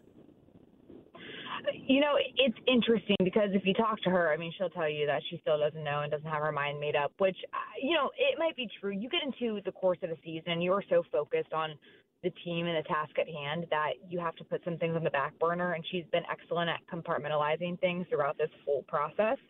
I think it's best for her to go after this year, and I know Iowa fans don't want to hear that. Caitlin Clark has accomplished absolutely everything she possibly can. Outside of winning a national championship, they got to the national championship game a year ago, lost to LSU, but she's accomplished the scoring record. She is going to go down as one of the all-time great assist makers in the game, a rebounder, triple doubles, like you name it. She's set so many different records. They're graduating some of their top talent after this year, Gabby Marshall, Kate Martin being two of those players. So there's still a lot of question marks on how Iowa's going to be next year. And I just think the hoopla and all the momentum surrounding her is amazing. But I also think she's probably ready for the next level. I think college basketball has become too easy for Caitlin Clark. Yeah, I mean, I could certainly see that. Even the way she responded in that game to score the first 8 points in that game last night when she was held out of the fourth quarter scoring in the game before, not the fourth quarter rather, but just, held out in that last half of this, the fourth quarter. So I think, fourth quarter. Yeah, I think that's notable. I don't think that had happened. And she gets held out of scoring and then comes back and scores the first 8 points of the game to get this thing going at home. To me, that was an excellent example of her adjustment. Yeah, and that's the thing about her. She's got that mindset that the greats have. You have to hate to lose more than you love to win. And Clark was so angry that they lost at Nebraska the way they did. That whole entire team was. And so you knew that they were just sitting on this and stewing for a couple of days headed into the Michigan game, and they were able to just come out on absolute freaking fire. Megan, this is a lot of fun, and I know things, like you say, are still giddy and still crazy for you right now, but thanks for finding the time for us. We appreciate it. Yeah, thanks, guys, so much. Appreciate the time. Fun time to cover basketball right now, Megan. Hope you have a great rest of your month. That's Megan Thanks, guys. McEwen. Thank you, basketball analyst for Big Ten Network and Peacock. It's going to take me, I was so used to saying halves for the women's game for so long that I still mess up every now and then. Well, it's okay. I mean, it was like that for me turning on the game yesterday where I'm like, second. It's a second quarter. Oh, she was held out of the fourth quarter, and I was right. like, that sounds weird, but that's right. But that sounds weird. Is there a reason the men haven't made that change yet? I don't know. It's like I was just telling Ray. It's like they're just doing it to be different at this point. It was a very subtle change that largely went under the radar as to why. And I covered women's college sports for so long that I was so used to saying halves. I think it happened. Was that 22 when that occurred? It wasn't that long ago. Yeah, 22 or 21. Yeah, I think I went to the Olympics and came back, and it's like they're quarters now, and I'm like, wait, what? What happened? Well, it makes sense. It makes sense to do that because the professionals do that. So just make it like the pro game and make it like the high school game. Like, why do we have to be different? Because that's how we are about everything. Let's get some thoughts on one of my favorite basketball players. From one of my favorite basketball broadcasters. Next on The Score. You're listening to Bernstein and Holmes, middays 10 to 2 on Sports Radio 670 The Score.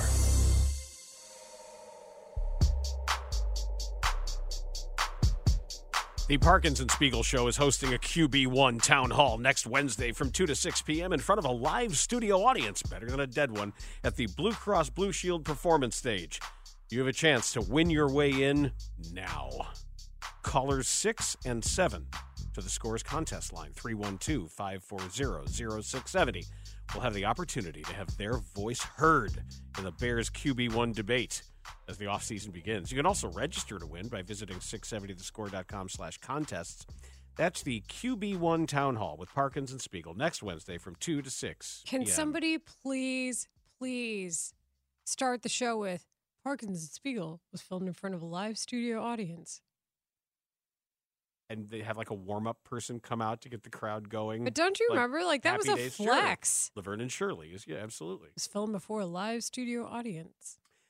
So I've had my fun at the expense of Thanasis Antetokounmpo, the brother of Giannis Antetokounmpo. Oh, you have. Because Thanasis is bad.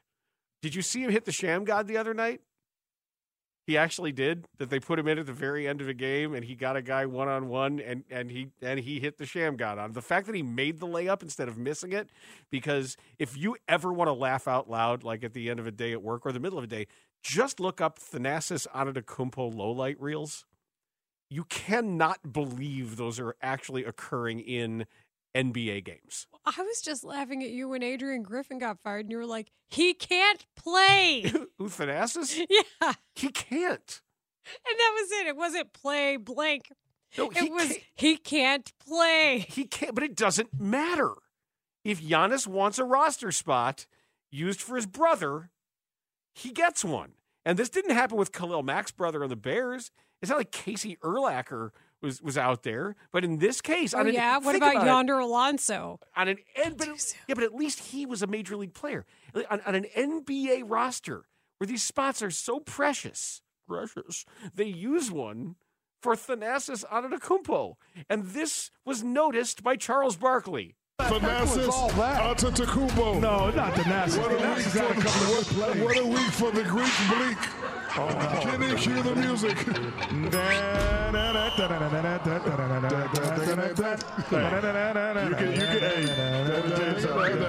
let me tell you something. Y'all can make fun of Thanasis.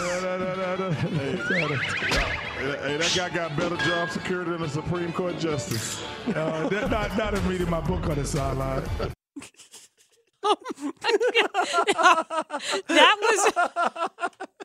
That was relentless. And they're singing yakety sax. They're doing the music themselves. It's like you with the sound drops. They're actually singing it while watching his highlights. But he did. Who was defending him on the Sham God? Because he did. That was 100% relentless. Yeah. Like that was a takedown. I got to look again and see who was defending him, because that may be the nadir of professional basketball existence. When you allow, and people are asking, what's a Sham God? A Sham God is a particular kind of crossover, and it was, even though it's credited in American basketball to the former player God Sham God, it was a move that was used in Eastern Europe and was known as the whip. And what it is you sort of lay the ball, you sell a fake by over dribbling with one hand, so the ball just kind of bounces on its own. And as the defender comes after the ball, you sweep with your opposite hand over and back on a dribble. So you lose it on purpose with this hand, across with the other, and then back. And that's known as a Sham God. And Thanasis actually did that in a game. So he gets one highlight for his career. Mazel tov. Yeah, and it was all napalmed by Inside the NBA. Did they call him the Greek bleak? That was a relentless stretch of just takedown after takedown. They called him the Greek bleak. Parkinson Spiegel next on The Score.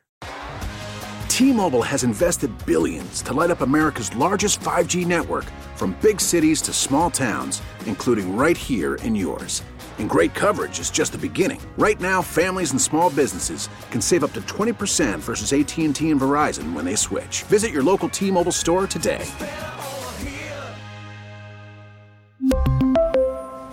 Plan savings with 3 lines of T-Mobile Essentials versus comparable available plans. Plan features and taxes and fees may vary.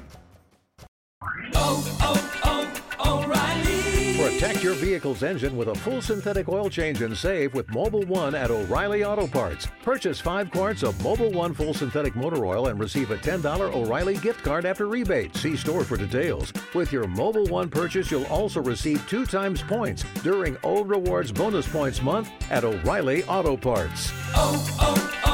O'Reilly Auto Parts.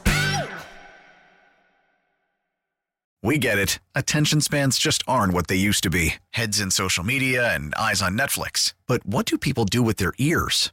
Well, for one, they're listening to audio. Americans spend 4.4 hours with audio every day. Oh, and you want the proof? Well, you just sat through this ad that's now approaching 30 seconds. What could you say to a potential customer in 30 seconds? Let Odyssey put together a media plan tailor-made for your unique marketing needs. Advertise with Odyssey. Visit ads.odyssey.com.